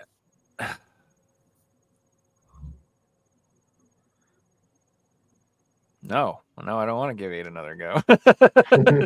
I don't know. I don't know that artwork. I really don't. It's probably like a advanced game or some shit. I feel like I should know 3. Like I really should. Like I've seen. No, 3's already been done. I mean 5. 5. I'm sorry. 5 is the one I'm staring at. 5 is the one like I feel like I should 100% know what that is. I mean, you do know it. I do. I've seen it. 7, I really have no clue. That looks really generic. Yeah, I really don't know what that is. And 9 looks super familiar too, but it's like just like killing me. Like 9 is like, oh man, I know it. It's so iconic with that that painting style. But yeah, is that California Games? I would say 9 is California Games. Yeah, 9 is not California James. Joe is now locked out. Marty, and I lose. Keep going, buddy. We've got number 5. So it's only 5, 8, and 9. I've got 9. 7 we haven't done either. I'm gonna go for 5. Probably wrong, but Ori. Incorrect. So the scores end up on Marty 6, Joe 4, and the missing one. So number 5 was Super Metroid. No way. So look how much stuff is missing. I did not see that. Number 7 was Mortal Kombat. Oh my god. Okay. This is tough because the logo took up a lot of it. Yeah, there's so much missing. Number 8, you're both going to kick yourselves. Super Mario 64. That would have been my next guess if you said when you were like guess that again. I would have said 64. I've tried to push you into it, but. And number 9 was Crazy I was thinking that too. That was one of my first No guesses way. for that. I was like, damn it. I was thinking that or like Jet Set Radio or something like that. I'm like, I know it's from that era, like Dreamcast-y time period. I just couldn't. Marty, congratulations. You're this week's winner. Wait, thank you. Nice.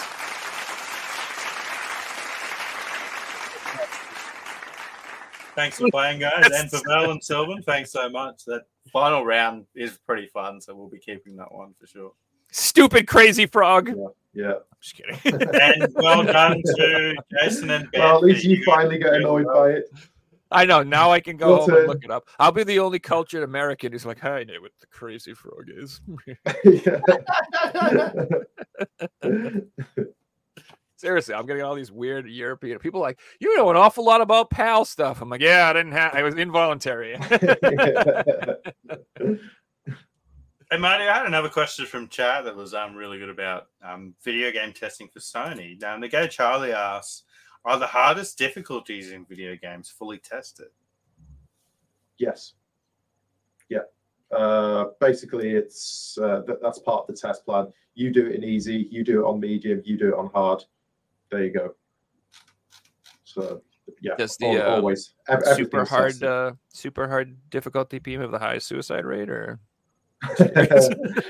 Well, you've got to remember, you play these games so much, you become an expert at every game. So every difficulty, everyone eventually can do the hardest settings. Did you know? Here's an interesting fact. Yeah. You know, Battletoads, the US version on the NES. Mm-hmm. That's actually impossible to complete in 2-player mode. There's a level later on which crashes the game in 2-player mode, but none of the testers in America actually got that far to test if it works. So the American version of Battletoads is broken. I love it. Hey, but I had another question. You were talking about when you were working, you were doing 4 days on, 4 days off. I thought to myself, were you still playing video games on your days off? Like, were you still loving playing games all the time? Yeah. At first, you kind of change the way you play the games. So you start accidentally testing things, start running into walls, just checking, oh, I wonder if I can break it this way or something. But I mean, it depends on the person. Some people, they used to say to me, oh, no, I couldn't touch a game when I go home now. I've been playing all day, you know. But for me, it was different. Playing a game and testing is completely different. Testing is boring. Playing at home is fun. Simple as that. Nice. Yeah, I'm honestly a little bit in envy. Like, it sounds like a job that would be enjoyable. Like, even those games that you're doing, like SingStar, or, you know, the same game for a minute for 38 hours, like, constantly, like, the payoff in getting to play like games that haven't been released would be worth it for me, I would say. Well, because once you start getting used to it, it's not such a big deal anymore. And especially when you're just getting turd games that no one's going to hear about anyway. You know, it's not really something you can say, hey, I worked on that, because no one. Did you test Charlie's Angels on the PS2? Oh, I have played some Dross, though, some really bad ones. Those are probably some of your fondest memories, though. Like the most broken games, the worst experiences. I bet I remember those better, like, than anything. Just be like, I remember this one game. Oh my god. Well, yeah. I suppose it's the most mind-numbing thing. It's like a torture test, really. You know, think about it. SingStar, just staring at music videos that aren't videos all day, and you're not even singing because you're in an office. You're in an office, so they're not expecting you to sing in front of everyone. So you're not playing the game; you're just staring at music. When you earlier, where you were like, I had to play this game for like 1 minute at a time, 5 days a week for 7. I'm like, that sounds like one of those new creative torture techniques they came up in Guantanamo, where they're trying to skirt the rules. Be like, well, it's not that. It's not really torture, but it is torture. You know. That's it. It is a mind game sometimes, because you clock watching, you think, I just can't wait for this day to be over. And it's pretty much universal that in games testing. In my second in submissions, when we used to get games in, so it used to be fun if I had time to complete a game that had just come out. That's what people expect regular testing is. But I was in a unique position that Liverpool was the only office accepting all submissions from every company, so that's why I could sometimes get really decent games to play just before release, and sometimes I'd have time to actually complete them. So that was really cool. But generally, testing, you don't get that opportunity in any other studio. Nice. Sounds like the Liverpool studio was the place to work at for sure. Hey, Matty, I know you also brought a bunch of stuff to show us for the show. So would you like to bring some of that stuff out? Sure. I just remembered you mentioning you asked someone on another show, like, you know, have you bought anything recently? So I thought I'd just show you the most recent purchase that I bought, which is, I'm a bit of a Battletoads fan. So I decided I wanted to get every version of Battletoads that had been released. And there was one final one that... Were you that guy calling all the stores? I'm just kidding. But one game that I had on my eBay watch... I had one game on the eBay watch list for a few years, and it never came up. And I'd never actually seen a physical copy of it, so I wasn't sure if it existed. But finally, I did get the Amiga 500 version. Oh, that's cool. Of Battletoads. Oh, that's a bit blurry. There we go. That artwork, yeah, it's in mint condition as well. Yeah, dude. Yeah, 2 discs sitting loosely inside. But yeah, it was a brilliant edition because I love Battletoads, and I didn't think I wasn't sure if this really existed. But unfortunately, really cool. It's absolutely turd. I can't imagine the Amiga was the powerhouse. It's way worse than the NES version. Way worse. It's trying to be that, but you've got one button to do everything. Oh, and also on the sound select screen, you have to choose between sound effects and music. You can't have them both. Let's go. So these kids these days don't know how good they got it. Yeah, they got sound effects and music. And audio. Oh my god. And two, but they got more than one button. Oh my goodness.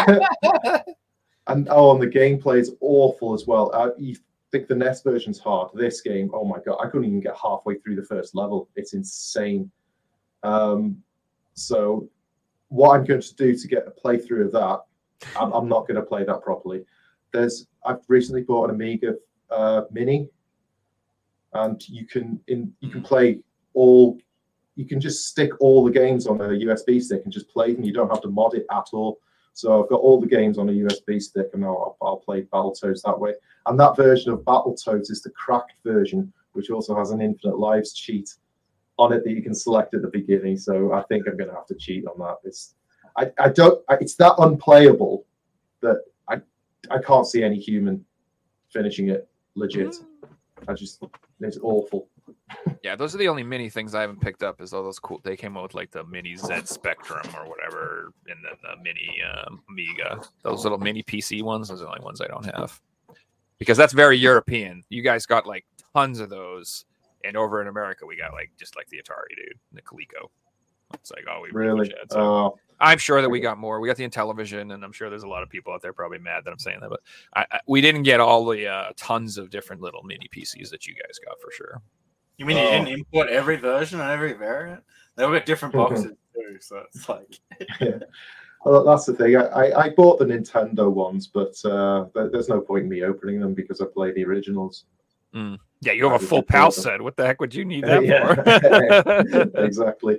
But the Amiga one is a godsend, really, because discs. I don't know if any of the games work anymore. I've got the Amiga, but the magnetic tapes, the floppy disks, they don't last. They're probably all dead. I don't know, and I don't really want to try because it's the output as well is aerial. It's not like by SCART or anything. It's the RF cable that plugs into your TV. With the prongs, like literally like the prongs with the screws. Is it that old? I don't know what version. Or are you talking about like the cable US. RF? Just the RF cable that goes into the TV. Yeah, so that's regular RF. I don't know what the heck they used to call it. The old Ataris, they didn't even come with RF. They were like, some of them, like you had this box and you had like these forked metal prongs and they were screws. It was like for hooking up like an antenna on your TV. I see what you mean. And you had to like take the prongs and put them in the screws and screw them in. That's how old I am, dudes. That's how my gaming started. I'm like, I don't know what these guys are doing. And then you'd have the box would have a switcher on it for channel 3 or channel 4, and you had to put it on the right channel. Yeah, I think I know what you mean. I was an Intellivision guy as a kid. Nice, dude.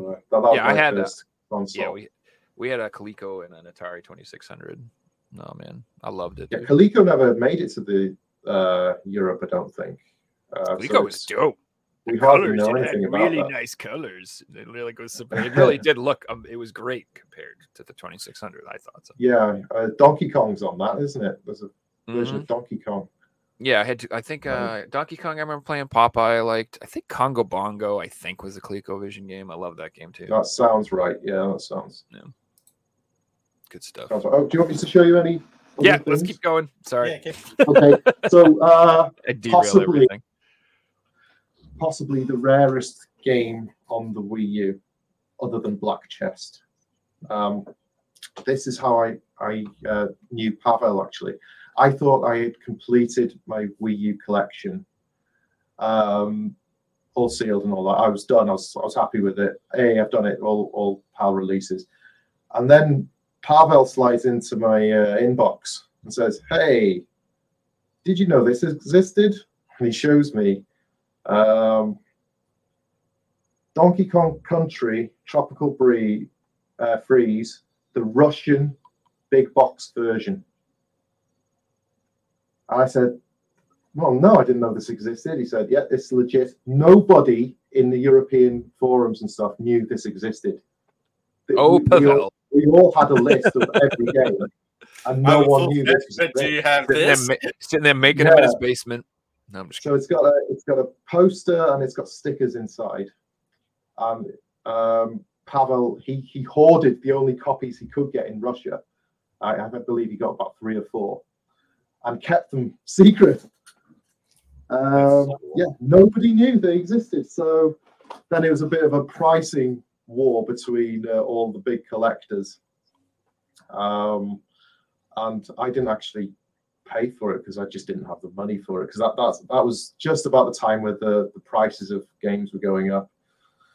But someone else, I got some other rare game and did a swap with someone else who got it off Pavel, and but that's how we managed it in the end, and I got it at an affordable price. That's how you got to do it for the expensive stuff, man. I tell everybody, it's all about trading at that point. You're like, all right, things worth $1,000. Well, I'll give you these 4 things worth $250. Yeah. I was lucky. You're selling things to be able to buy other things. Yeah, I was lucky in finding probably the third rarest game on the Wii U. The PAL version is Lego Movie. No, hang on. Lego. Is it the movie? Yeah. Yes. Yeah. Lego Movie Limited Edition. It was an Amazon exclusive, a German Amazon exclusive, and that is so rare. And I already had a copy, and just by luck, it popped up on eBay, but sold by someone who didn't have a clue what the price was, and they sold it for £40. And after I just paid $400 for my copy. I would have just bought that one too. Yeah, I did, and that's what I swapped with another collector who was desperate for it, and he bought Pavel's version for me. There you go. Yep. So that's how you did it. That's how you got to do it. Yep. Yeah, I love it. Yeah, I was lucky. I just did this. Same thing. I have there was like a pretty expensive 3DS game that I already owned, and somebody put a copy up on eBay for like $25. I'm like, I'm just buying that because I could flip that for like 80, no problem. So I'm just buying it. Yeah. So sometimes you just gotta. Yeah. I ain't mad about it. And then you can switch out the stuff and get the nicest thing, get the perfect art, the cleanest cart, the best label. You get all this stuff, and then sell the other. I don't know. I do that a lot. Yeah, cool. Yeah, it's definitely worth it to. When you see a bargain, you can make some money. Why not? Mm-hmm. Yeah, but sometimes, like you said, it's like you get mad because you're like, I paid so much more than that. I'm like, well, it's the only way. The only way I'm not gonna be mad is if I buy this cheap one too, and then I flip. Yeah, it even, and that's all. Psychologically, I'm like, okay, now evens these. Yeah. Okay, so my third and final object. This is cool. I got it from Sony. This is a PS3 prototype controller. Whoa, that is really cool. How cool it is. It's got like the Cro-Magnon forehead. So real, yeah. It's that it's the raised bit there. That's the difference in it. It's wired. Sorry, it's wireless, but it doesn't work. But it's also got some sticker on there saying this is. I'll read it out. This device has not been authorized as required by the rules of the Federal Communications Commission. Yada yada, but just some legal stuff saying, this is not for sale, basically. That is so cool, dude. And I haven't shown this before. This has just been sitting in my games room. So, I feel like I'm crazy, but I feel like the buttons on the right are farther apart than normal too. Like maybe I'm completely just making that up. Yeah, I'll compare it with I think you're right. But compare it with a PS4, I'm sure they wouldn't have made any changes. I just feel like those buttons are spaced out more than normal. I think you're right. Yeah, see how wide that is between the circle and the square? Yo, see, my Tekken brain's like, yo, I don't know if I can do my combos with that thing, dude. I don't know what's up with that. Why is this so wide? It might be like a 0.5 millimeter or 1 millimeter change. Yeah, dude. That's how you know I'm a hardcore nerd, man. Then there's the analog button. I don't think did they remove the analog button in the end? I think no, it's on the PS3 controllers. Is it? Yeah, I think so. Yeah. But not the DualShock 3. Am I right in saying that, or is it still on all of them? No, I haven't got one next to me. I don't know. But it's the most pointless button in game controller history. Yeah. Button that doesn't work. Yeah, and no one knows what it. I've forgotten what it does. Is it for the analog actual buttons, or is it for the analog sticks? I've got no idea. I had a controller once, and it said turbo for that button, so who knows? So yeah, that's how good that function was. God, I never really thought about what the hell is that button for. There's got to be some games where you have to need it for something. It's got to be like an option. No, I'm sure it's just to turn off. It's either to turn off the analog sticks or turn off the analog. Because did you know that the buttons are actually analog buttons? So like they're pressure sensitive. Mm. So they're not just click buttons like normal controllers. They're pressure sensitive, but they never use them. But you're supposed to be able to like accelerate more. On Gran Turismo or something, you're supposed to choose your acceleration instead of having full throttle on every time you press the button. You could gently ease into press it. The PS5 button. controller actually is how it has that. Really? So they copied off their old tech. Adaptive triggers or something it's called. It'll make it really like hard to pull the accelerator in games where you're going like 200 km an hour and things like that. It's pretty cool. Yeah, well, what did they do on the Xbox? The Xbox 360 controls have the bumpers, don't they? They're all the way analog, aren't they? You don't just tap there's the L2s and R2s off the Xbox. What are they called? The triggers. What are they called? The triggers? Yeah. Adaptive. LD or something. L and R triggers. Oh. So it's like L2 and R2, but they're not buttons, are they? They go all the way in. They've got on their own springs, kind of thing. So you can accelerate gently with those. That's been like a feature for a long time with Xbox. Joe, have you got any new pickups to show us this week? I do. Sorry, you have more, Marty? Sorry. I thought he was speaking to me. No, I'm done. I'm done anyway. So yeah, please go ahead.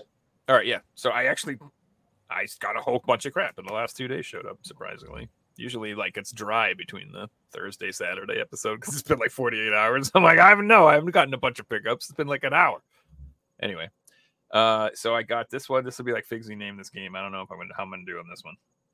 It's Getsu Fumiden, Undying Moon. Whoa. What is that? So this was released only, I believe, through limited run. It's a Konami game, and it's kind of like a Castlevania type game. I don't know if you can see that well. I'm a Castlevania fan.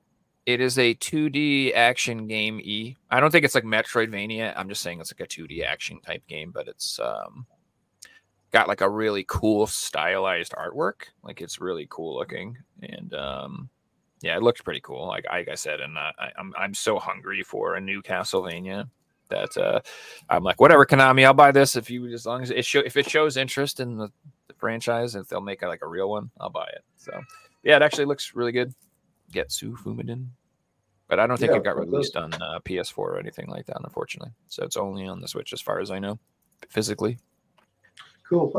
In regards to limited run, I recently got the Castlevania, the NES box. I've forgotten which Castlevania it is, but they released a Switch. The Symphony Castlevania in a NES box, a special edition. So it looks like one of the NES games. I thought that was quite recent. They've done some really nice things limited run with Castlevania in the last Requiem or whatever. Yeah. Oh yeah, there was a PS4 one as well. It was the re-release of the PC Engine one. Yeah, I think somebody else showed it off recently. Yeah, I got that one too. I think that's it. I got this one. I mean, this is the Symphony Night Rondo of Blood Requiem. It might not be that one actually. It might be different. They probably have done like multiple ones. Maybe the Castlevania collection. I mean, it wouldn't be surprised because that has the NES games on it. So I think that's it. I think it's the Castlevania collection that I had. Yeah, because it never got a physical release. It was just downloadable only until Limited Run picked it up. Yep, and then they just did the advanced collections too, which I wish that had gotten just a regular retail release, but whatever. Right, not 5. All right, so this game is, I don't think it's gotten a Western release yet, but it looks really badass. I had to pick this up. It's called Grime. Grime. So this is the Asian English release, whatever, Chinese, I believe. And it's another, again, I don't think you can see it that well. Tiny little pictures, but it's another 2D action game. Oh, cool. I am, again, pretty obsessed with this genre. I really like the 2D like games that are really hard, balls to the wall, like either Castlevania or Dead Cells or Blasphemous or any of that type of stuff, like any of those games. And yeah, same here. I love a good 2D. Yeah, my cat's screaming. Yeah. No. I'll tell you one thing that annoys me about I can't hear you guys if you're talking. Oh, can you not hear me? I can hear you both. So. Are you guys talking? Oh, yeah, I lost my audio. Yeah, that's cool. I was just going to say, I agree with you. I like I love the old 2D. Hear me? Yeah, we can hear you. All right, I'm going to restart real quick because I can't hear anything. Okay. Guys. So yeah, but I'm a. Well, Marty, I haven't asked you yet, and for everyone watching, what's your YouTube channel so everyone can go and give you a subscription? Right, yeah. So my YouTube channel is Retro2VR, and that is where I just have gameplay videos of every console you can think of. Because I've got the collection, I've got such a big collection, about 4,000 games big. So I just want to go through them rather than just collecting. I want to play through them all as much as I can, and I've decided to put all my gameplay videos on YouTube. But they're usually completions, and it's quite fun because you don't know what you're going to get next. I have a video on daily, and you'll have no idea what console is going to come up. It could be something modern, it could be something very old, and that's why my name is Retro2VR, because VR is kind of like the last gaming, the last version of gaming, really. Is at the top end. That's the future, VR and retro. So it's just the name that says I'm covering everything, retro, whatever I want to play. I'm not playing a game specifically because someone says play this, or hey, you could get a load if you play Minecraft or something, get a load of views. No, I'm not interested in that. I just want to play my games and get some more videos out there, because a lot of the old console games, there aren't many gameplay completion videos of them. Yeah, you're right there. Like there'll be 3 or 4 videos up for one game. It's like, oh my god. That's it. And sometimes a lot of them as well, they use save states. They use emulators and save states. There's no real playthroughs. So that's what I do. I do a real playthrough, no cheats. And I could count on one hand how many times I've actually had to cheat because the game's been too hard. But that's it. Original hardware, no cheats, full playthrough. And I will edit them as well because it's my first playthrough usually. I'm not an expert at the game, so if I've got multiple deaths, for example, if it's a game with unlimited credits or something, I'm not going to show you every time I died. I'm just going to cut that out. I'm just going to put the full level that's been completed, because some games could, a 30-minute game could have a 4-hour video. So it's just not viewer friendly. Yeah, there's some games that I've spent many hours on one level. Yeah. All right, sorry. I was the same as Marble Madness that I was telling you about earlier. Marble Madness 2 that got the prototype got released. I had to play that on an emulator, and it was fine. You had infinite continues all the way until the last level, and when I got to the last level, I didn't have enough time, so I was allowed to continue. But once, for some reason, they just decided to be bastards and said, right, you can only have one go of the last level, and the time they gave you was incredibly tight, and I just couldn't do it in one go. I had to keep save stating. I didn't know how to save state on what I was playing it on at first, but the whole game was 30 minutes, and then the last level I spent an hour on, just redoing over, loading the save state, and in the end, I had to save state after each section. Just right. I did it perfectly. Now I can save, because I could never do each section perfectly because the controls are, Marble Madness. and they don't actually control as well as the original NES version. Really cool. I appreciate the save states. That sounds so very Japanese. That's what I'm talking about, like the shmup design, where it's like the whole game is really the last level. Yeah, They're like, this is all fun and games, but now we're being serious. You want to beat this game, and you only get one chance. You want to beat this game? It's going to be real tough. and that's the majority of the shmups I've been playing lately. It's like, oh, I can do this. Hey, I might be able to do this in one go. And then last level, of course, impossible. Yeah, You're not getting through I've spent, like you said, I've gotten games and been like, oh, I'm going to beat this game in a day. And then I get to the last level and spend like a month on it. Yeah. And there's been a few games where they've had infinite continue, so I'd keep grinding. But I'd just feel after a few hours of grinding on the same level, I'd get a lucky run. It'd always be like, oh, I got that power up by chance. It just spawned. You get an extra free guy pops out of nowhere. You're like, oh yeah, that's all I needed, baby. Really, like a screen filling weapon. A screen filling weapon. It's like, hey guys, I'm good now. But you guys All continue. right. Oh no, I gotta. What'd you say? He says he's just jumping out, so okay. Continue talking. So go on. Okay. What were you going to say? No, I was gonna say. Let me finish on one of my pickups. Let me go with my pickups. I got 1, 2, 3, 4 more. All right, real quick. So I got Death Wish Enforcers. This is another limited run game release.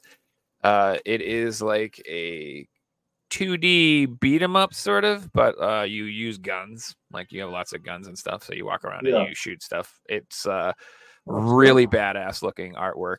It's kind of like looks like 70s themed, I guess is the way I describe it. Like almost like the Warriors gives me the vibes of like that type of sort of stuff. Yeah. Kind of. It just looked really cool. And it was one of those, like, as soon as I saw it, I'm like, oh yeah, hell yeah, I got to buy that. Like, no choice. It just looks really cool. This was hilarious. Yeah. They seem to be releasing a lot of these games, don't they? These 16-bit inspired platform shooters or slashes. I'll tell you one thing that's annoying me about these games is the difficulty is different to the old games in the sense that because they know you can just continue, because they're very fair with continues, aren't they? Checkpoints. You've basically got infinite continues on these types of games and fair checkpoints, but they make some bits so hard. And I find specifically the end bosses, they do these like 3-tier bosses, which are just insane, and you have to play over and over and over. And you've already nailed, you know how to do the first and second boss easily, but you've done it hundreds of times, and they force you to do it over and over and over. So they really annoy me. This new style of thing, last bosses basically. Yeah, and that's the mental fortitude part, like the dedication. Like if you're gonna beat a game like that, you have to put yourself through that. Yeah. All right, so I got this one I bought on accident. Hilariously, I actually own this on PS5, but for some reason I forgot that I own this on PS5, so I rebought it on PS4. So now I have it on both. It's both, is it 1 and 2? Yeah, so in Japan, for some reason, they get better versions of everything than we get over here. So this is 1 and 2 on one disc instead of having all the separate releases that you got. So so there's run. Like I said, I already own that. Better value. I forgot. I literally, when I saw that came in, I was like, oh, that's hilarious. So this I've wanted forever, but this is the Azar Gunvolt Striker Pack 3. So this got released in the West by limited run on the Switch, but they didn't do a PS4 version. So the PS4 version only got released in Asia. So they have Asian, Chinese, English, more like the other one with the Chinese English, but that one's kind of hard to get. It's a little more expensive. So I picked up the Japanese copy because they both have English. So the only difference is if you really want the Asian English one, it will say like the cover in English, and like the spine will be in English. So that's why it's a little more sought after, but whatever. I mean, I want the game. And is it a shoot 'em up? Or? It's very Mega Man like, actually. So it's like a 2D inspired Mega Man type game. A little different mechanically, obviously, in like game design wise. But if you're into, like you said, you really like Mega Man, this series is really fun. Started out on the 3DS as our Azor Striker Gunvolt is the first one, and then 2 came out. as like a pack on the Switch. They have 1 and 2 on the Switch, and that's 3 that just came out. I think I have that Azure Striker on the Switch in my 2 playlist somewhere. So yeah, I'll give that a go. There's so many good shoot 'em ups right now. I just recently started playing. Last night I started playing. I realized that there's a load of Darius games as well on the Switch. On Unreal. I realized I've got 3 Darius games just sitting to be played on my Switch. They seem to be new ones as well. Because I recently did the second one on the Sega Saturn. And I've got to say that was insanely hard. Insane. It took me. That was real practice. That was like 7-8 hours of practice. Just the last level again. Always the last level. Just so many bullets flying. Yeah. I did the Mega Drive Genesis version a couple of months later, and that was so much easier. I did it, in one sitting. I think it was my first go, actually. That's so funny because, some people will be like, "I remember that game. That was easy. What are you talking about?" And some people are like, "What are you talking about? It was so hard." But there's like that many different versions of it.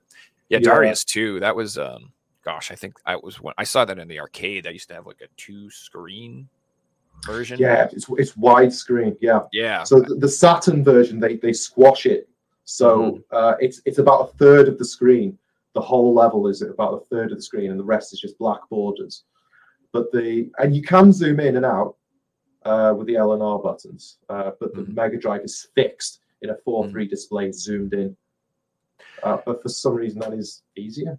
Yeah, I mean, I could see that. It's just being a little nerf version. A lot of it's funny too because a lot of stuff released in the West, they made it easier on purpose because they felt like Americans were like not going to be able to handle that, and they're probably right. So, but yeah, I remember I saw that arcade that blew me away when I was a little kid with the 2 screens. I remember, and I was like a little. I was pretty young. I was probably like 9 or 8 or something like that. And there was an older kid who was like a teenager who was playing it. He was like really good at it. And I just remember being like I was a little kid, so like dodging the bullets at all was impossible. So just to see this guy flying around wrecking this game, I was like, this is incredible.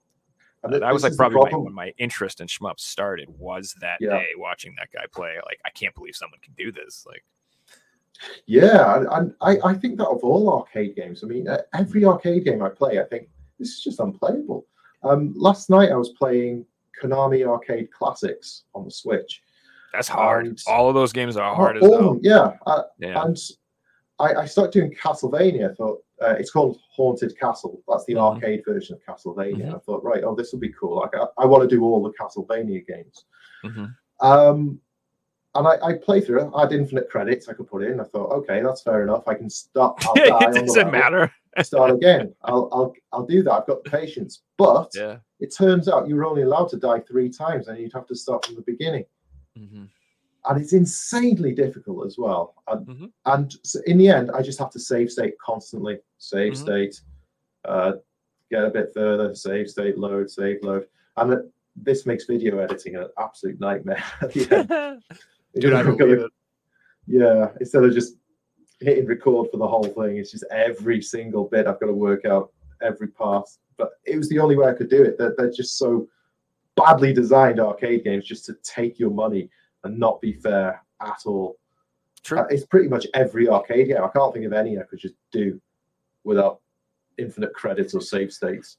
Even then, like Gradius, especially, those games are like, oh my God, you die in the wrong spot, you're just not recovering. Yeah, you're not going to get the power-ups to be able to beat the game. It's like I felt like that way on R-Type, and sometimes it's like you got to just beat the whole game without dying. If you die, just start the whole game over, because without the power-ups, everything is so much harder. Like, it's just checkpoints don't matter. Checkpoints don't matter. They're actually bad. Because I would rather start at the beginning of the level, because then I can at least build up my stuff by the time I get to the boss. Yeah. Once you start me in the middle of the level and there's 2 power-ups before the boss, even if I survive the absolute shitstorm to the end of the boss, I have like 1 power-up instead of being fully powered up with all my missiles and all my stuff and half the screens being cleared. It's absolutely imperative. Yeah. And that brings me up upon I sound like a right cheater there, but that's the 3rd game that I actually use a cheat on in past, I don't know, 15 years or something. The third game was Gradius 3 on the PS2. So it's a collection of old Gradius games. But I did 3, and I got to a level where exactly what you said. Once you lose your power-ups, it's impossible from the checkpoint. So I'd have to put in a cheat. You pause it and press a button combination, and you could get all your weapons back. So that, and it was still insanely hard. I think I had infinite continues anyway because they just gave it to you. But every time I'd start, put the cheat in, and still die. And it was, I don't think I'd ever be able to complete that game without cheats. No, it's so insane.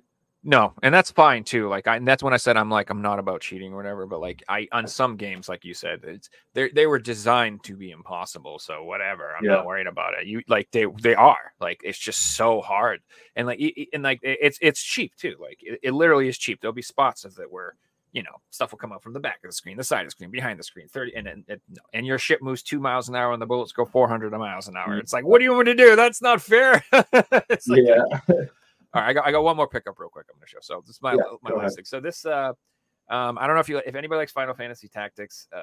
This game I'd actually recommend it. It's called Cross Tales. Right. It's one of the only Kemco games I would ever actually recommend. But this is actually a pretty good game. It's pretty much like Final Fantasy Tactics. The graphics are actually good. Doesn't look like it's cheap. It's a quality game. And again, I don't think it got a standard Western release. This is an Asian release. So it has no region code on it or whatever. But then if you look in the back, it does have Japanese and English. I don't know if that's going to focus, but it does have Japanese in full English. Cool. So yeah, I just recommend it. It's called Cross Tales. So is the PS5 region free? Yes. Yep. Is the PS4? Yep. Mm-hmm. Oh, cool. Yeah, PS4 and PS5 fully region free. You can collect from anywhere in the world. You just got to worry about whether or not it's in English. The only thing you want to know about is if you buy a game and it has voucher codes or whatever, you need to have an account for that region. So that's the only thing. So if you buy a PAL game and it comes with download codes and you try to log in your US account and use the code, it won't work. You have to actually have a UK account. So I have I have an American account, I have a UK account, and I have a Japanese account. And I have you can download them all in the same PlayStation and play all your games, no problem. But you have to switch users to play on the right file or whatever. Yeah, because I remember I was at a conference in Sony. They had some big conference where they invited everyone to stay over the night somewhere, which was pretty cool. But it was the only one I ever attended. But they had everyone that worked at Sony, and they had a stage, and they just spoke about what the future plans were. And one of their plans was to basically have a worldwide release structure. So they wouldn't release a game first in Japan, then America, then Europe. Every game would be released simultaneously. They also wanted to move our testing all together as well, so they'd all be one region basically. So I think there was worries there, thinking that they get rid of the European testing if they could just have one place to test all the regions. But actually, they started outsourcing testing to India. Big surprise. Everything else in the world. Yeah. And they weren't so good though. They gave them the PSP and PS2 games that they couldn't be bothered with anymore. But yeah, they didn't seem to be very good. But then again, they haven't been doing it so long. That's fair too. It takes a long time to get your stride together. I know some of our lot went to India to try and train them. But when we'd have to check their bugs afterwards, some of them, I just remember them just being ridiculous. Kind of just too much, that's not a bug. That's meant to be like that, or just really badly written. So you didn't how do I do this step? How do I Yeah, how do you recreate this? Are you sure? Yeah. I'll tell you something else interesting since we get sure. in case we run out of topics. Behind me, I've got a massive Zelda collection. So this isn't my games room where I am now. I've got a cabinet, but I've got every Zelda game behind me. That's awesome, dude. Yeah. I've got out of all the types of people I've met throughout the years who collect games, I feel like Zelda collectors and Pokemon collectors are the two most passionate groups of people. Where, like, if they're into it, you'll have everything. It's like you got it. It's like if you're into Zelda, like, and what's great too is there's a lot to get, especially if you're into like getting all the third-party accessories and hats and shirts and cups and that's it. In Zelda, the end, just oh my goodness, how much Zelda. In the end, I had to streamline because these cabinets behind me, they're just absolutely rammed full of Zelda stuff. I believe so I had to just start. I decided, right, no more no more Zelda tat. They're in a box in the attic now. Yeah, I'm only getting games, guidebooks, amiibos, official licensed products. Yeah. Oh, consoles as well. Consoles. Yeah, I want the 3DSs bad. One of my mistakes that I regret is I had one of the 3DSs and I traded it in a big trade once. I kind of want to back. That's okay. Yeah, mine's behind me, sealed. I've got two 3DSs, I think. The XL. Yep, they're the Majora's Mask XL, and then they have the regular 3DS. That was not one, And no, they both XL, I think, but one was the new, and one was the regular. Yeah. So there's four 3DSs if you include the 2DS. If you go back to Arena. Yeah, that's true too. They do have a few. Yeah, there's a lot of Zelda stuff. That's pretty cool. Yeah. So do a whole episode on that. So yeah, could do. There's not much to go through. Figsy, he's not going to be able to come back. He's got some other stuff to do, so we're probably going to wrap up the show. So, but no worries. Another time for sure. We can go we should do a Zelda episode because I bet you could probably do an entire episode showing off your Zelda collection. I bet probably So that'd be fun. Yeah, there's a lot of good stuff to show. Maybe that'd be an idea, so we could do something like that. So, yeah, sure. I'll be open to that. But I just want to say thanks for very much coming on, dude. I had a lot of fun. And definitely nice to meet you, Joe. And I had a good time too. Yeah, and chat. Thanks for hanging out and enjoying the show. Great job on the quiz. Yeah, thanks everyone. We will follow my channel too, please, if you like some obscure gaming videos. Yep, and then once we post this in the chat, we'll put links into the YouTube channel as well to your stuff. Cool. Awesome. Excellent. So thanks, guys. Hope you have a great rest of your night, everybody. Take it Thank easy. you. Bye, everyone. Bye-bye.